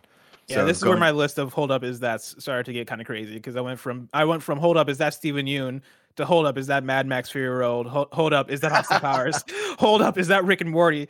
Hold up, is that Foghorn Leghorn as the hot dragon lady? Yeah. And then hold up, is that Speedy Gonzalez as Neo from the Matrix? Yeah. Which, Love that. what a fantastic sequence. And then also hold up, is that the Wonder Woman theme, which also is fucking incredible. Amazing. So we head over to that. We did have Casablanca was in there to get Yosemite Sam. Then we head over to the beginning of Wonder Woman 1984. And I'm like, I wonder if this is going to go on for 25 minutes like it did in that movie. And thankfully it did not. They go over to recruit Lola Bunny, who was doing her trials to become an Amazonian. And if I'm not mistaken, and I couldn't look it up because IMDb has screwed me over with the new format. So it's hard to find people's names. Weird.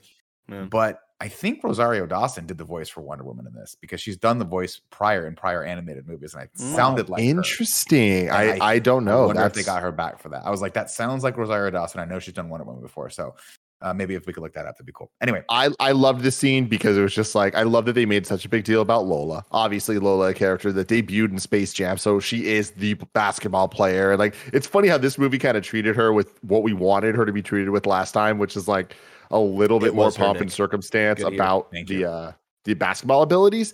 But it being her in the Wonder Woman 1984 intro was like, I was right there with you, Dick, where I'm like, wow, they're doing this. Okay.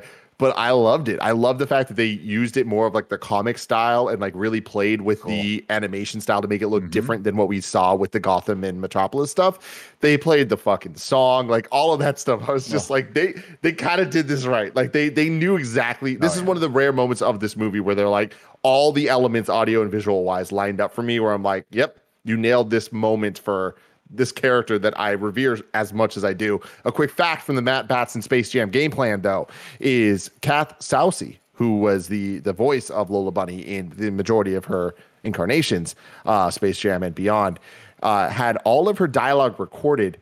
And then in the last couple of months, they straight up just replaced her with Zendaya. Whoa. That sucks. Wow. That sucks. Wow. Yeah. Andy Cortez, you had your hand raised. To go along with Blessing's sort of hold up is that Stephen Yeun. I thought such weird casting choices to have Sarah Silverman and Stephen Yeun. I think if you're gonna have a role that small, it's got to be like what a lot of comedic movies do when they're gonna walk into a room and suddenly it's Matt Damon as the guy at the desk. You know, like it needs to be a role that gigantic to where you go, what the fuck? Why you have such a small role? That's hilarious. So you're just kind of this random person in this movie. But Stephen Yeun and Sarah Silverman are like they're not big enough to be that person to where you go, whoa, that's crazy. But they're also way too big to just be a random person in a movie. Exactly. Like it's so bizarre. It's such an odd choice. It's like it should have been Cardi B or some shit. Yeah. Like just something totally random. Because this was like, if you're going to be in this, because we love you, just be in more of it. Yeah. Andy, I'm sorry, I forgot. I did get an email saying they wanted us for those roles, me and you. But fuck. Dang. Unfortunately, we don't have the time. We got to do a me on sponsorship movie.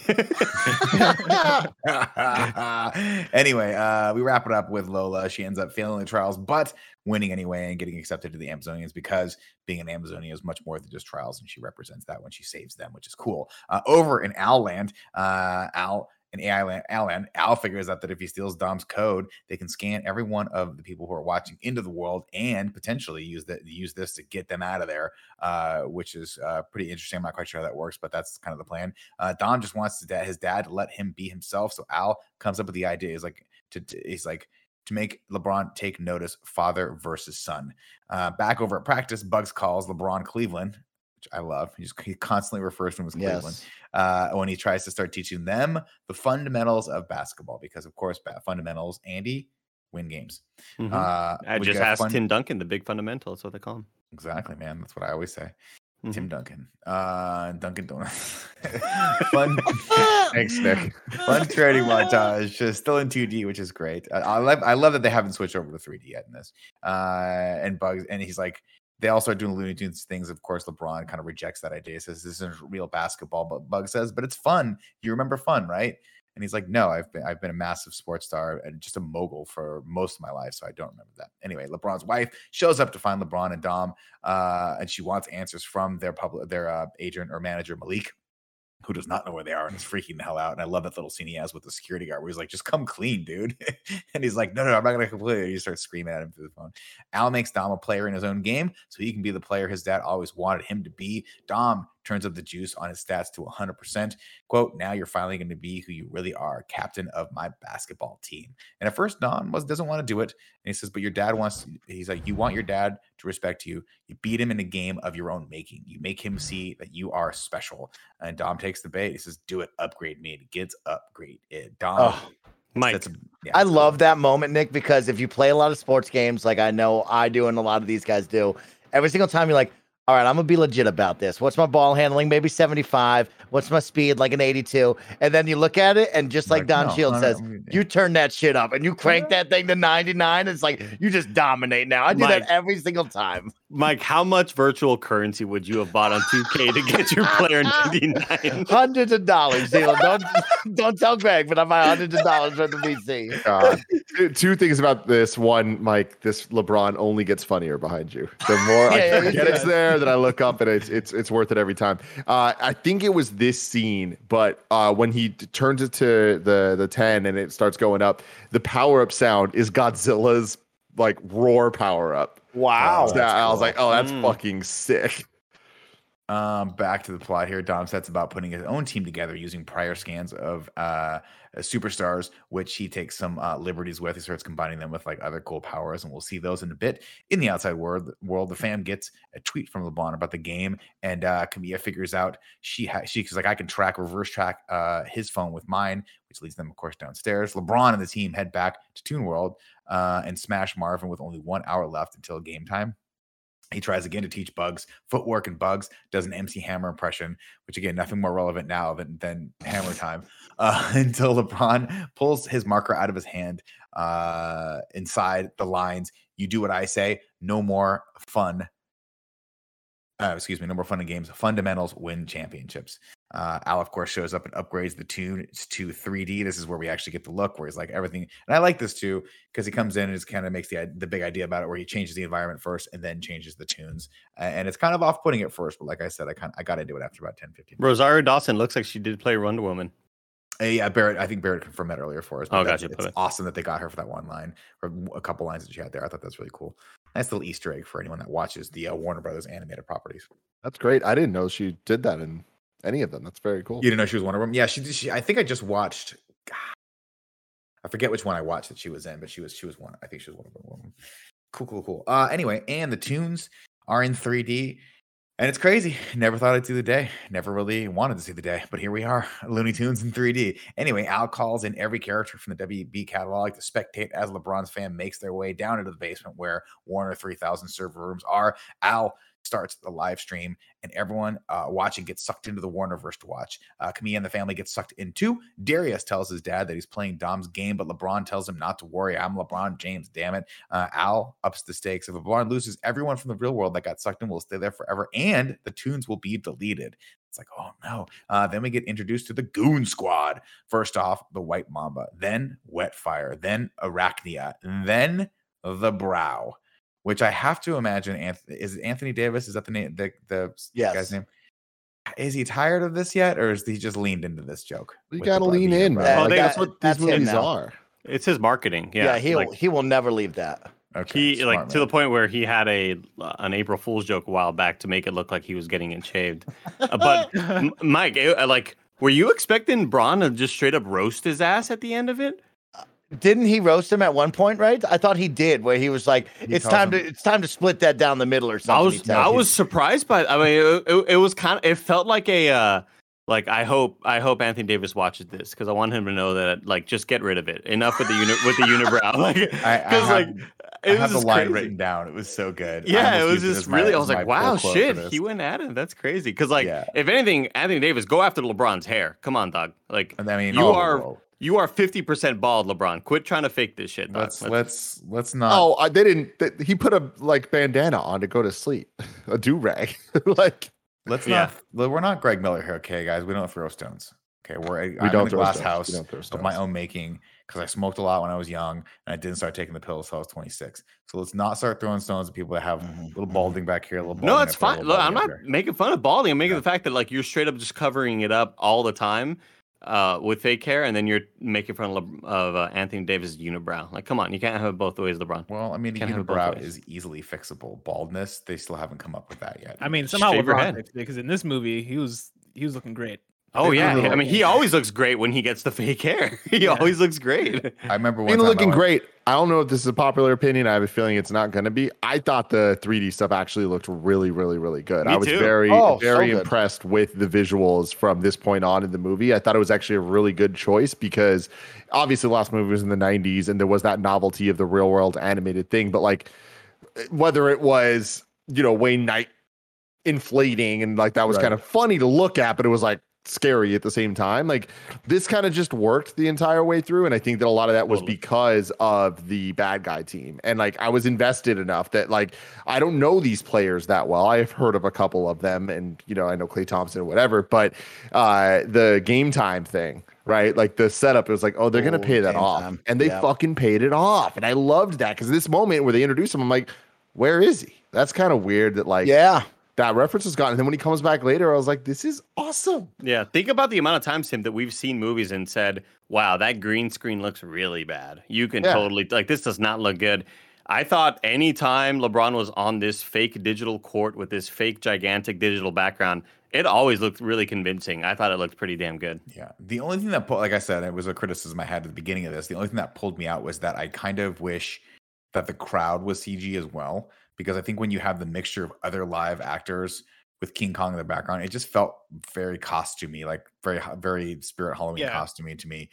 Specifically when you see Batman and it's not Adam West. It's like it's a guy dressed as Adam West, but it's not Adam West. Or you see Voldemort and it's not Ralph Fiennes as Voldemort, it's someone else. Not Voldemort, excuse me. I'm mixing that up with Lego Batman. When you see Mr. Freeze and it's not like Schwarzenegger's Mr. Freeze, you're like, well, this looks like it's just a random person that they got off of Hollywood Boulevard to come be in the back of this. I wish they would have gotten the likenesses and just CG'd them back there.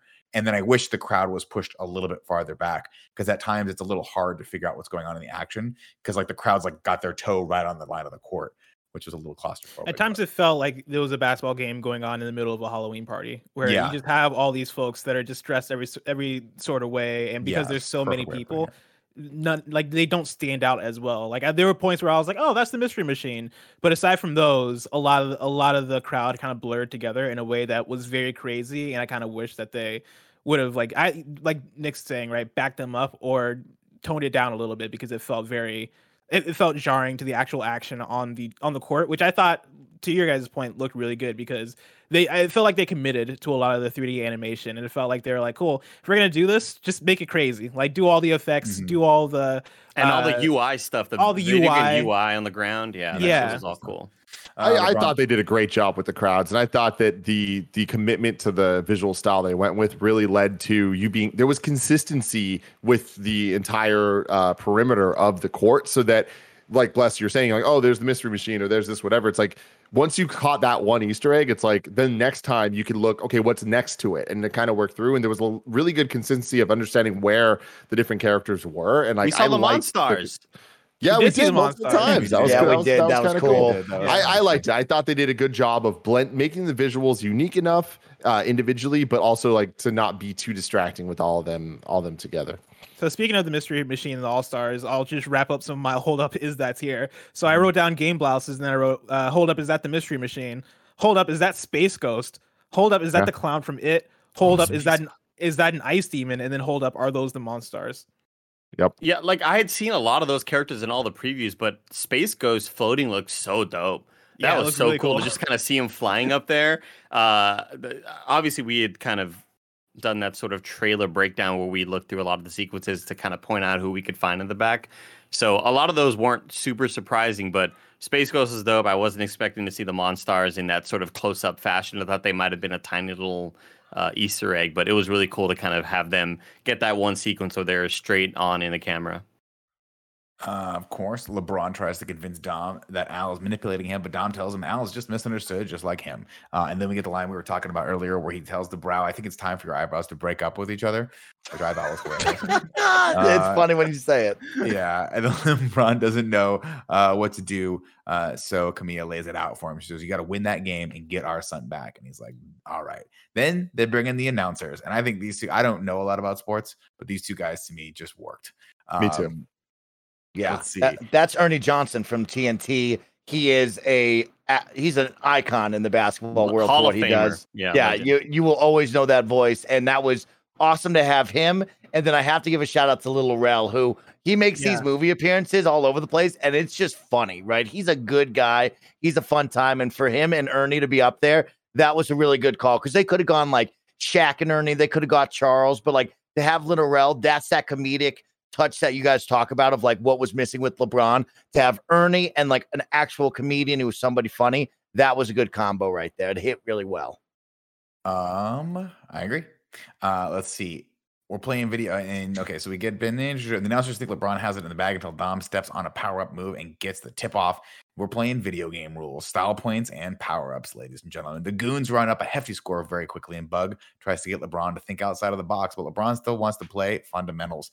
But he gets dethroned when Dom steps on a power-up. Things go from bad to worse when Foghorn Leghorn gets ejected, and then desperate LeBron tries a power up and gets catapulted into a force field.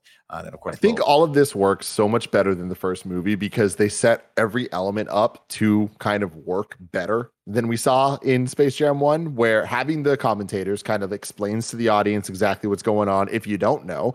But then on top of that, it being a video game and them setting up the rules of the style points and all that stuff led to the score just being ran up, and like we're talking about 1,000 points versus whatever. This was more unbelievable than the first movie, but the rules were more easily understood.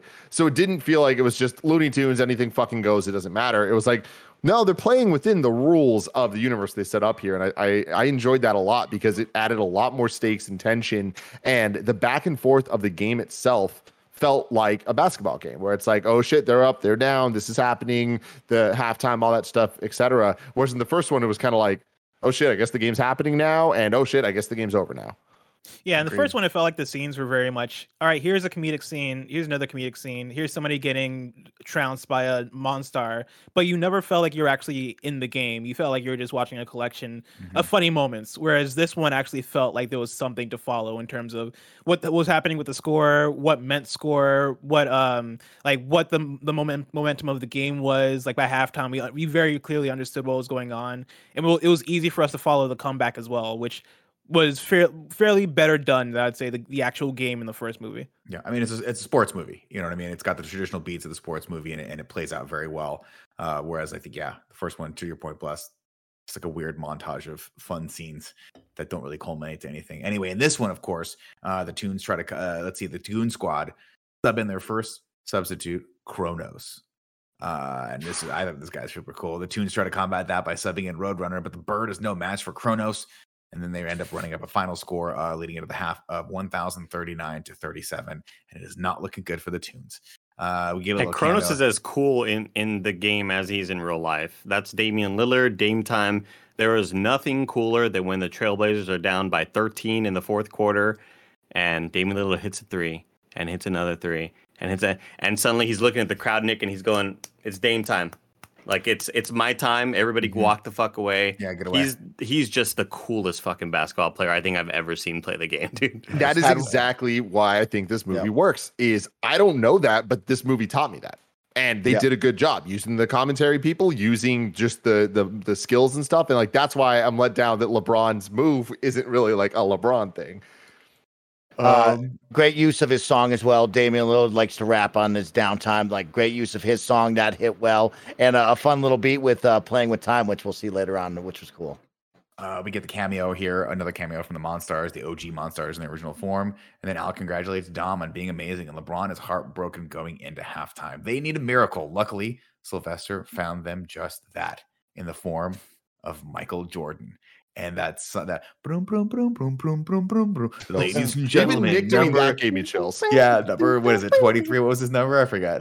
Number 23, yep. You were there. From North Carolina. What I'll tell you what would have made this sequence more special for me is not say Michael Jordan at all. Just we found somebody near the sidelines. I think you're gonna like who we got, and you hear the music hit, and you see just the footsteps, and you hear the fucking like the hype up, and you're getting ready. You're like, no way, are they about to actually fucking do it? Because when they say the name Michael Jordan up front, I kind of know it's not going to be Michael Jordan. I don't know why. I needed that sort of hint towards it. See, I'm on the opposite side. I was like, oh my God, could they really bring him out? Like, what if they did do that team up? It would be bonkers. And so I was really hoping for it. But yeah, I thought it was better with the comedic payoff. It was funny. I'm on a third point of this where it's just like I knew it wasn't gonna be Michael Jordan. Right. Like they did that scene way too well for it to have actually been him. Like that would have just been like a holy fuck, I can't deal with this type hype moment. And I was just like, they're not gonna do it. I didn't expect the payoff of it being like when they said, "Oh, it's Michael Jordan." I thought it was just gonna be like, "Oh, it's some dude named Michael Jordan." The fact that they got Michael B. Jordan, like it. That's just one of those jokes that somebody must have came up with in the writers' room, and everyone's like, if we can pull that off, that's going to be fucking awesome. Exactly. And like, it really worked for me. And shout out to Michael B. Jordan for doing that. Oh, yeah. And I've been trying to hype him up. Yeah. You got this. You got this. I like the Michael A. Jordan line. I had a lot of fun with that. His airness? Yes. And then good. Michael B. Jordan walk away and be like, hey, you came back from being down 3-1. You got this shit. Like, that's a good one. I liked as well when we started halftime. If you remember Space Jam 1, it was all about Bugs Bunny giving the big hype up speech. I love that it was Lola this time. I thought that was really cool. I liked that touch right there. It went a long way for me. And I like that. I also love the transition of that change of character from LeBron being like, we're doing this my way. We're doing the fundamentals to having that. I know we talked about it at the top of the episode, but the handoff to Bugs in the Looney Tunes going, all right, you guys got this. And them actually being like, cool, let's do it our way. I thought it was surprisingly well done and surprisingly hit me in the emotions. Yeah, I was like, you're not me. Like, and that's the same issue I'm having with my son. You aren't me. Why should I expect you to be you? You know, and I think it's such a. I was we were saying in the beginning of the show, but that's such an easy thing to sort of hit, and they nailed it, just like it as they should have. Because if they botched that, I would have not been happy. Because like that's such an easy thing to hit right there. Of course, he does that, and it culminates with him handing Bugs back his marker. Time to let you guys do what you do best. Of course, we spot the Animaniacs on top of the ship as we come out of this into the second half. The tunes start to pull ahead with some really creative tactics, including a rap battle led by Notorious P.I.G. This is my favorite part of the movie. This is so good because it felt so ridiculous. It felt like it was a reference to Space Jam 1, the soundtrack, the Buggin' song, where they have kind of a posse cut where Bugs and all of them are rapping. Mm-hmm. But just fucking Porky Pig being shy at first and doing like his stuttering thing, and then it going dropping some fucking bars at the end of it. It's fucking fantastic. I like what was the bar where he was like, your algae rhythm, but you got none. Legit. Fucking amazing. Shout out to this scene. It's too good. Ending with that's all, folks. I was like, the beginning of this of him stuttering, getting into it, and the end of that's all, folks. I was like, I'm fucking here for it. Everything in the middle. I was like, I'm totally with Tim. I'm totally with Tim. I loved it. I hated most of it until it ended with the that's all folks, like where you could see the bar right before it rhymes with folks, and you're like, oh, here's how it's gonna end. And that's when it like sort of all came together for me. But for the most part, I'm just kind of sitting right here in my chair watching my TV, like, like I don't like this. Oh man. And they start going, right? Taz spins the court around, which makes the team score on themselves, unfortunately. And Al starts losing control, which Dom sees. Wile E. Coyote uses a ball multiplier and the Roadrunners' insatiable appetite to run up the score from where they were to 1039 to 1,000. So they're getting real close within shooting distance here. And Dom and LeBron are finally having fun together. Al calls in Kronos, but Granny has a plan to combat that, which involves Matrix bullet time and a senior discount. And then someone says she is the one, and it's amazing. I love that it's dumb and it's totally not earned. But the fact that we saw Granny in the Matrix first, and she thought, what is the best way to combat the guy that can run really, really fast? And like, it was like a speedster. Bullet time, slow down time. You guys, Somebody gets me. Anyway, Lola tees him up, and Braun finally uses the power up correctly to slam them into the lead. LeBron tells everyone on his team to be themselves, and Dom definitely regrets his decision to play for the Goons. Al finally shows his true colors to Dom and tells him to get his head in the game, just like his pops did in Act 1. Quote, maybe your dad was right about you. Letting you be you was a mistake. You know what? That's the part I said I'm used to the CG now, which is good. LeBron tells them, let's finish this so he can get back to his son. He squares off against his son and stops the game in its tracks to apologize. Quote, your game is amazing, son, and I would have known that if I had listened more. I want you to be yourself. Do you understand how much I love you, how important you are to me? I don't even know if I'm saying this right. And his son, of course, says, it sounds right to me. Everyone cheers and they hug, but Al stops them. You two are a joke. Dom tells his dad he's got this. He tells Al he's switching teams, and Pete allows it. But Al is the game. Says, quote, King Kong ain't got nothing on me, to which the actual King Kong behind him scoffs. And I thought that was a really, really funny beat. I was like, you're not going to use King Kong in this. And they did. I was like, all right, fine. This whole bit was kind of like a falling apart moment for me for the movie, where I was just like, I get what they're doing. I get what they're building. I think that the words used could have been a little stronger. I think LeBron's acting like really kind of like, this reminded me more of the basketball court scene in the beginning, where I was just kind of like, I just kind of want this over. Having said that, I was really, really hopeful, where I'm like, give me one more dope basketball scene. Like, don't let this be the end. Because I really thought that they could have just petered off here and like, oh, they learned something about family. Cool. Credits roll. We're over. And I was like, just give us something more. And I'm so happy that they did, because I think it was starting to fall apart, but they brought it back for me. I got a really quick one before we go. Just a fun note of like, was it weird that at the end there, we just threw style points right out the window? Of like, all of a sudden we were doing a lot of style points, a lot of points on the board. And then it's just like, no, we're going to traditional basketball points, okay? 2s and 3s only. Yeah, we're going to weird one for me. Like, what are we doing here? What happened here? It's a good point, actually. Of course, Al gets swollen, starts cheating to run back the score. He uses trickery to slam the ball through LeBron, putting him, the king, on the floor. Braun calls a timeout with 10 seconds left. Quote, how can we score if he controls the game? Doc, says Bugs Bunny, and Dom gets a good idea. Dad, your move, the step back. It'll glitch out the game, and the whole thing will freeze. And if he's frozen, he can't do anything, and we can win. But whoever does the move gets deleted. So, of course, LeBron steps up and tells them he's going to do the step back, just like I step up every time I do anything. Dom passes the ball to LeBron, but Bugs intercepts. Dude, that was hype. That was so good. Special moment. That was so hype. You could see it in his eyes too during the timeout. Like, you saw Bugs kind of give the look, and you're like, he's not going to do that, is he? And like, man, when that happened, it was like, that's a cool moment. Good stuff. Yeah.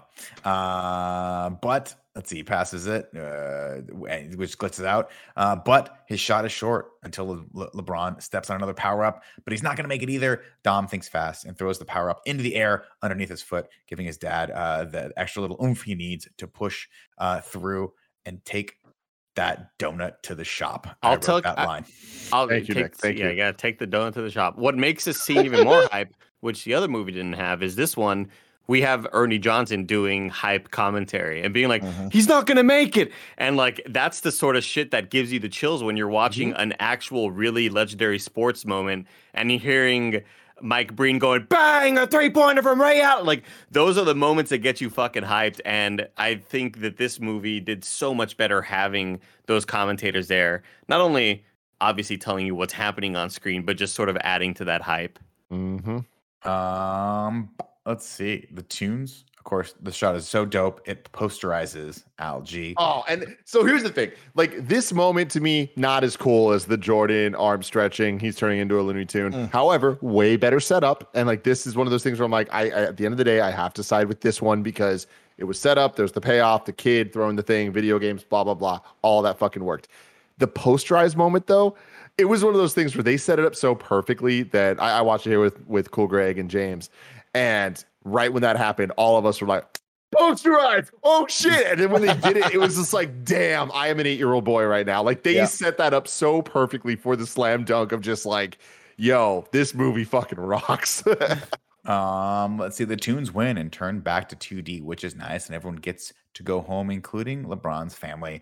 But it's not all fun and games. Bugs is still glitching out of existence. He says, Bugs, Lola says, Bugs, that's the least loony thing you've ever done. And he says, you got that right. But taking care of people you love is fundamental. It's really good. Toon World turns back to its 2D state, and Bugs is elated. We did it. We're all back together again. That's all, folks. And with that, he glitches out permanently.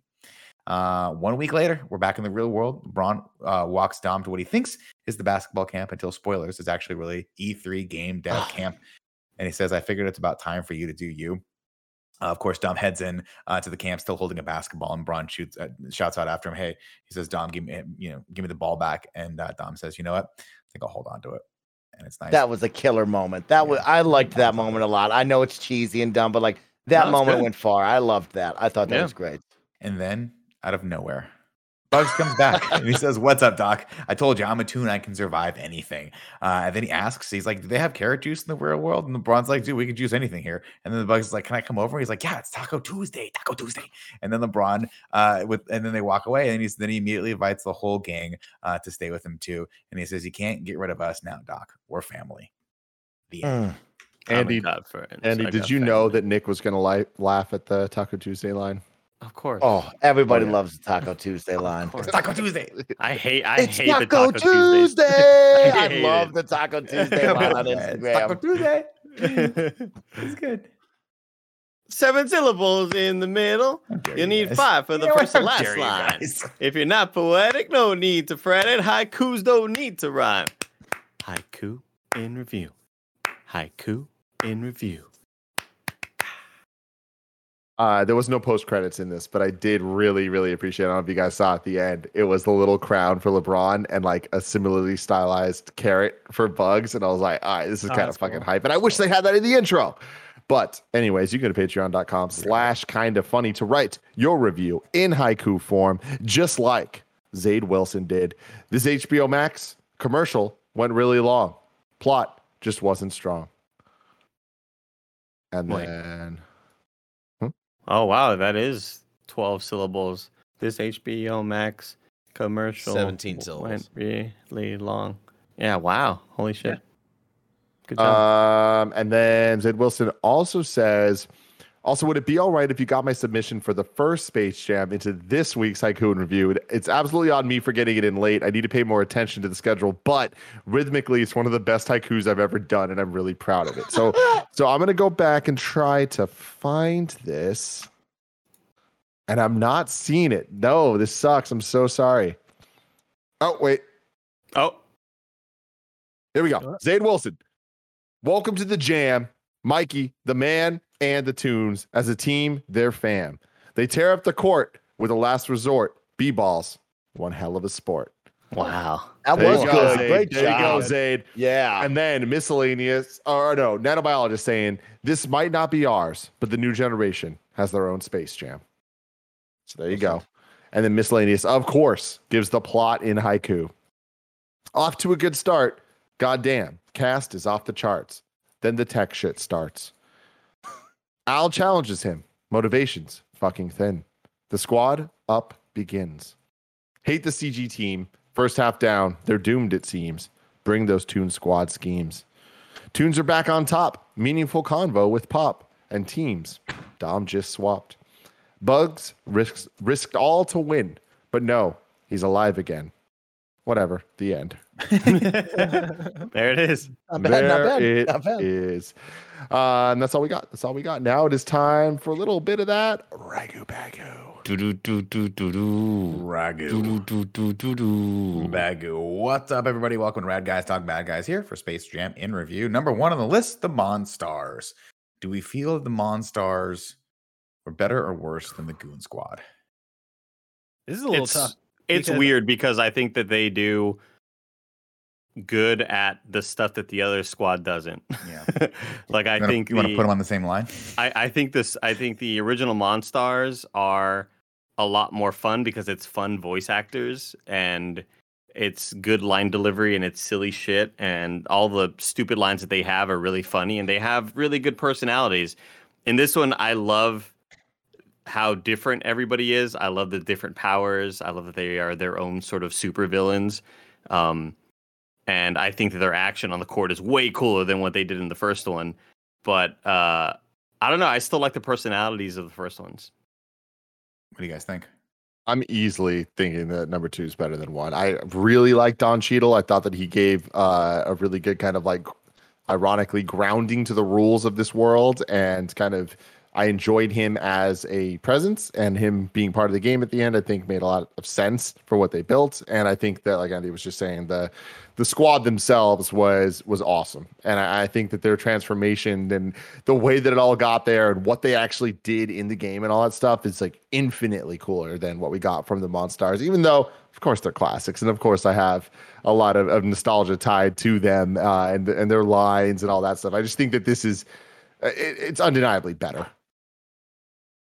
Yeah, I go back and forth because I would say I might like the Monstars more than the Goon Squad, but when I think of like the main villains at the very top, I'd say I like what was it, Danny DeVito, who Danny did the DeVito. Yeah, I forgot. Yeah, I like Danny DeVito more than I like Don Cheadle.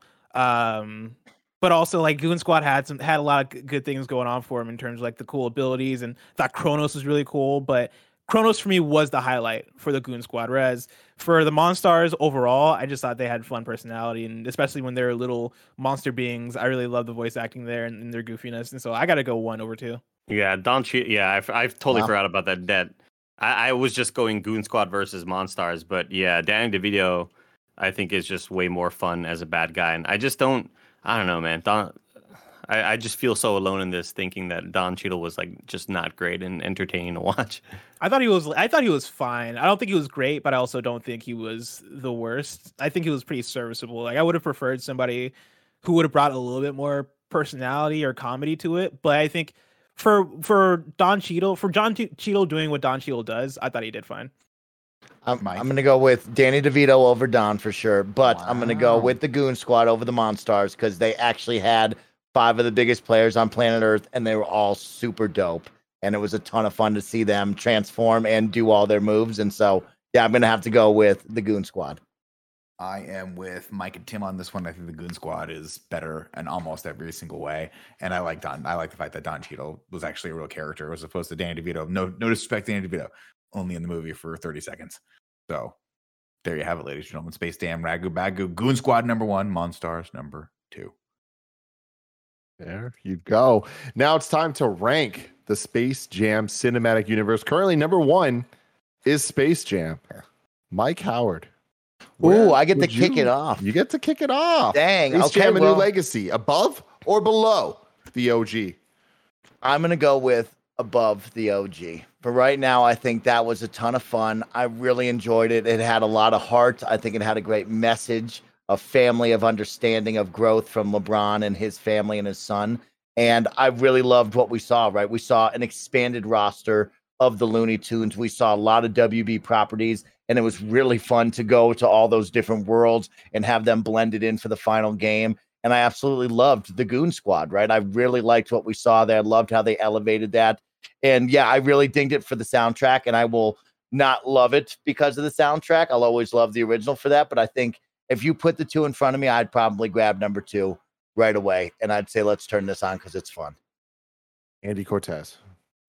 For the same reasons that Tim had explaining what he thought about this movie is why I think this movie is below the first one.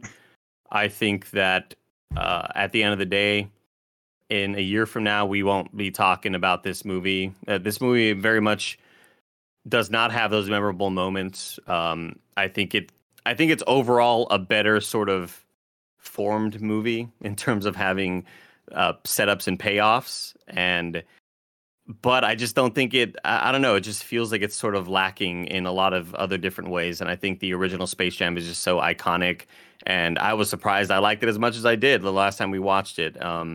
So yeah, this goes below the first Space Jam for me. Blessing. Yeah, I would have to put this one below the first Space Jam. I think there are so many things about the first Space Jam that makes it iconic in terms of the memories that we have with it, scene to scene to scene, where every single scene I could tell you what this is leading up to. You know, Tim mentions the characters burrowing underground in Michael Jordan's front yard, and that's the thing that I think about so often, along with the Basketball Jones scene that I'll always reference, and so many different parts of that movie. I feel like there's so many things about that one that gives it more of the iconic status versus this one, especially when you get into soundtrack, when you get into characters, when you get into all these different things. This one I absolutely adore, and I do think that this movie is going to stick around with me longer than you guys are talking about. I think there's so many things about it that are reminiscent of the original movie. When you're talking about the star power, when you're talking about how awesome the Looney Tunes are, when you're talking about all the references, like that stuff worked with me. But in the same breath, there are so many parts of this movie that feel like they are produced by a marketing machine that I can't ignore. Like this feels like hey, let's make Space Jam in 2021, and it abides by pretty much every single movie rule that you would expect from a mainstream popular movie in 2021. And I think that gives it less of a unique special nature to it versus Space Jam 1, which fair enough, like also a marketing machine, but I don't know, something about that one just hits different for me. Something about it makes it more stand out to me than this one. And so, that also there's the fact that for me, this one goes on a little bit long. I wish it was tighter. I wish it was an hour and a half as opposed to almost 2 hours.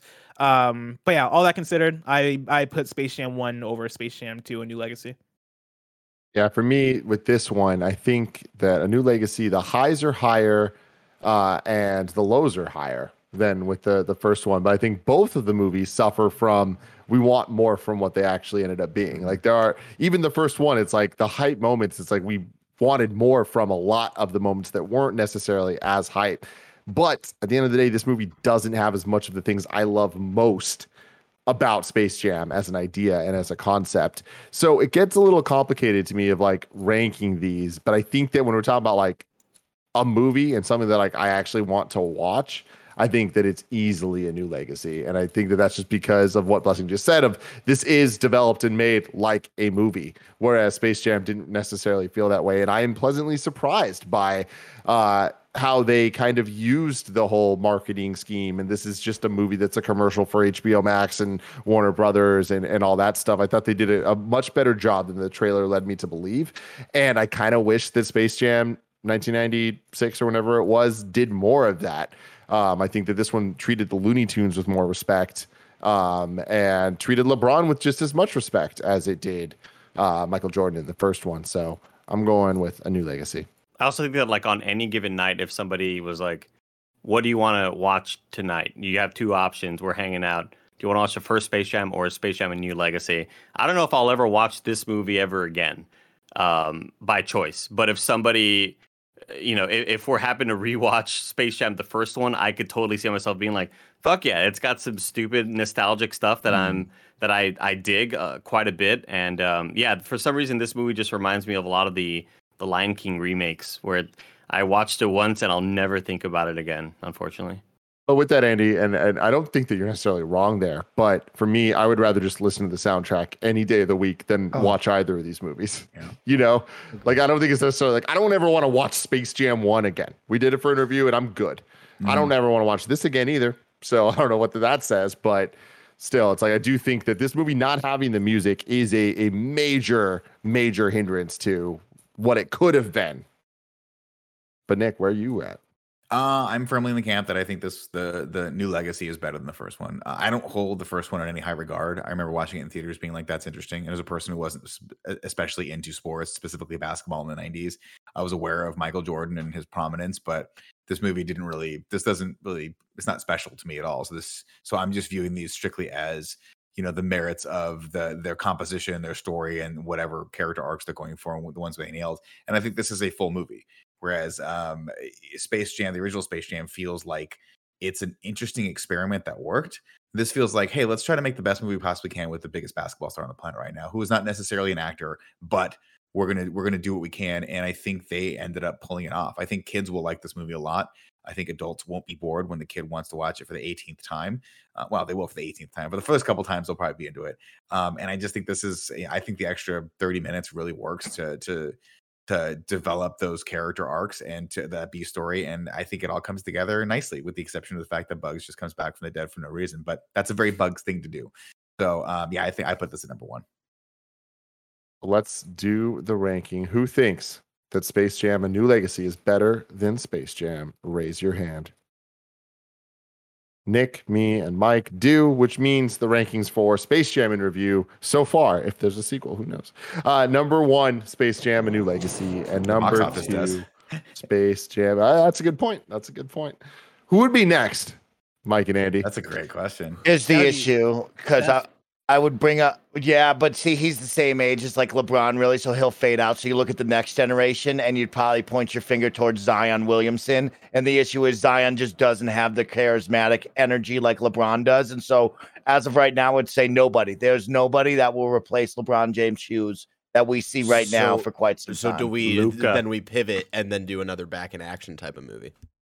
No, I think we do another movie with LeBron and more people surrounding him in the cast. I mean, it's not that hard because we didn't really see. I guess how did we end up with Warner with the Warner 3000? Right, he kind of just gets stuffed, but he doesn't get destroyed. The servers are still there, so I think it's like the revenge of Don Cheadle and Al, the algorithm, and they have to recruit. And then we do get the ensemble cast where it is LeBron, grabbing the Bill Murrays and things like that to come back and play a basketball tournament or something like that. I don't know. That was my opinion.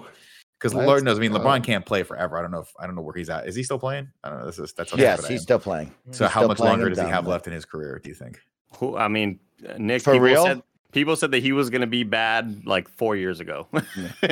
So Mike we don't 5 more years. I think he'll be around the league for 5 more years. He's waiting for little Bronny to make it, and they want to play together, and that would be about 5 years total to make this happen. That is the coolest thing ever. That's wild. Yeah, Bronny is currently playing in high school at Sierra Canyon down in LA, and he is dominant. And the rule is you have to play 1 year of college basketball, go straight to the G League. Bronny will probably play 1 year and then go immediately to the league where they will put him on LeBron James' team. He's and like they the will new make Brett this happen. Favre. Like every year we expect him to retire. Yeah. It's just like, I'm just going to keep going. Like, That's what? really cool. Jesus Christ, dude. I do love the idea of an ensemble movie where it is maybe the top 5 players in the league get together, where it is LeBron, get Steph, get Kevin Durant. I'm just naming players. I don't know who's in the top right now. Get back but some of the older guys that don't play. Exactly. Yeah. Have some fun. Call with it Space Jam All-Star. Yeah. That's perfect. Honestly, when Bronny is old enough, right, and all the restrictions are taken off, I mean, maybe it's Bronny and Bron, right? And they have a father-son duo for the next Space Jam. They could do that for sure.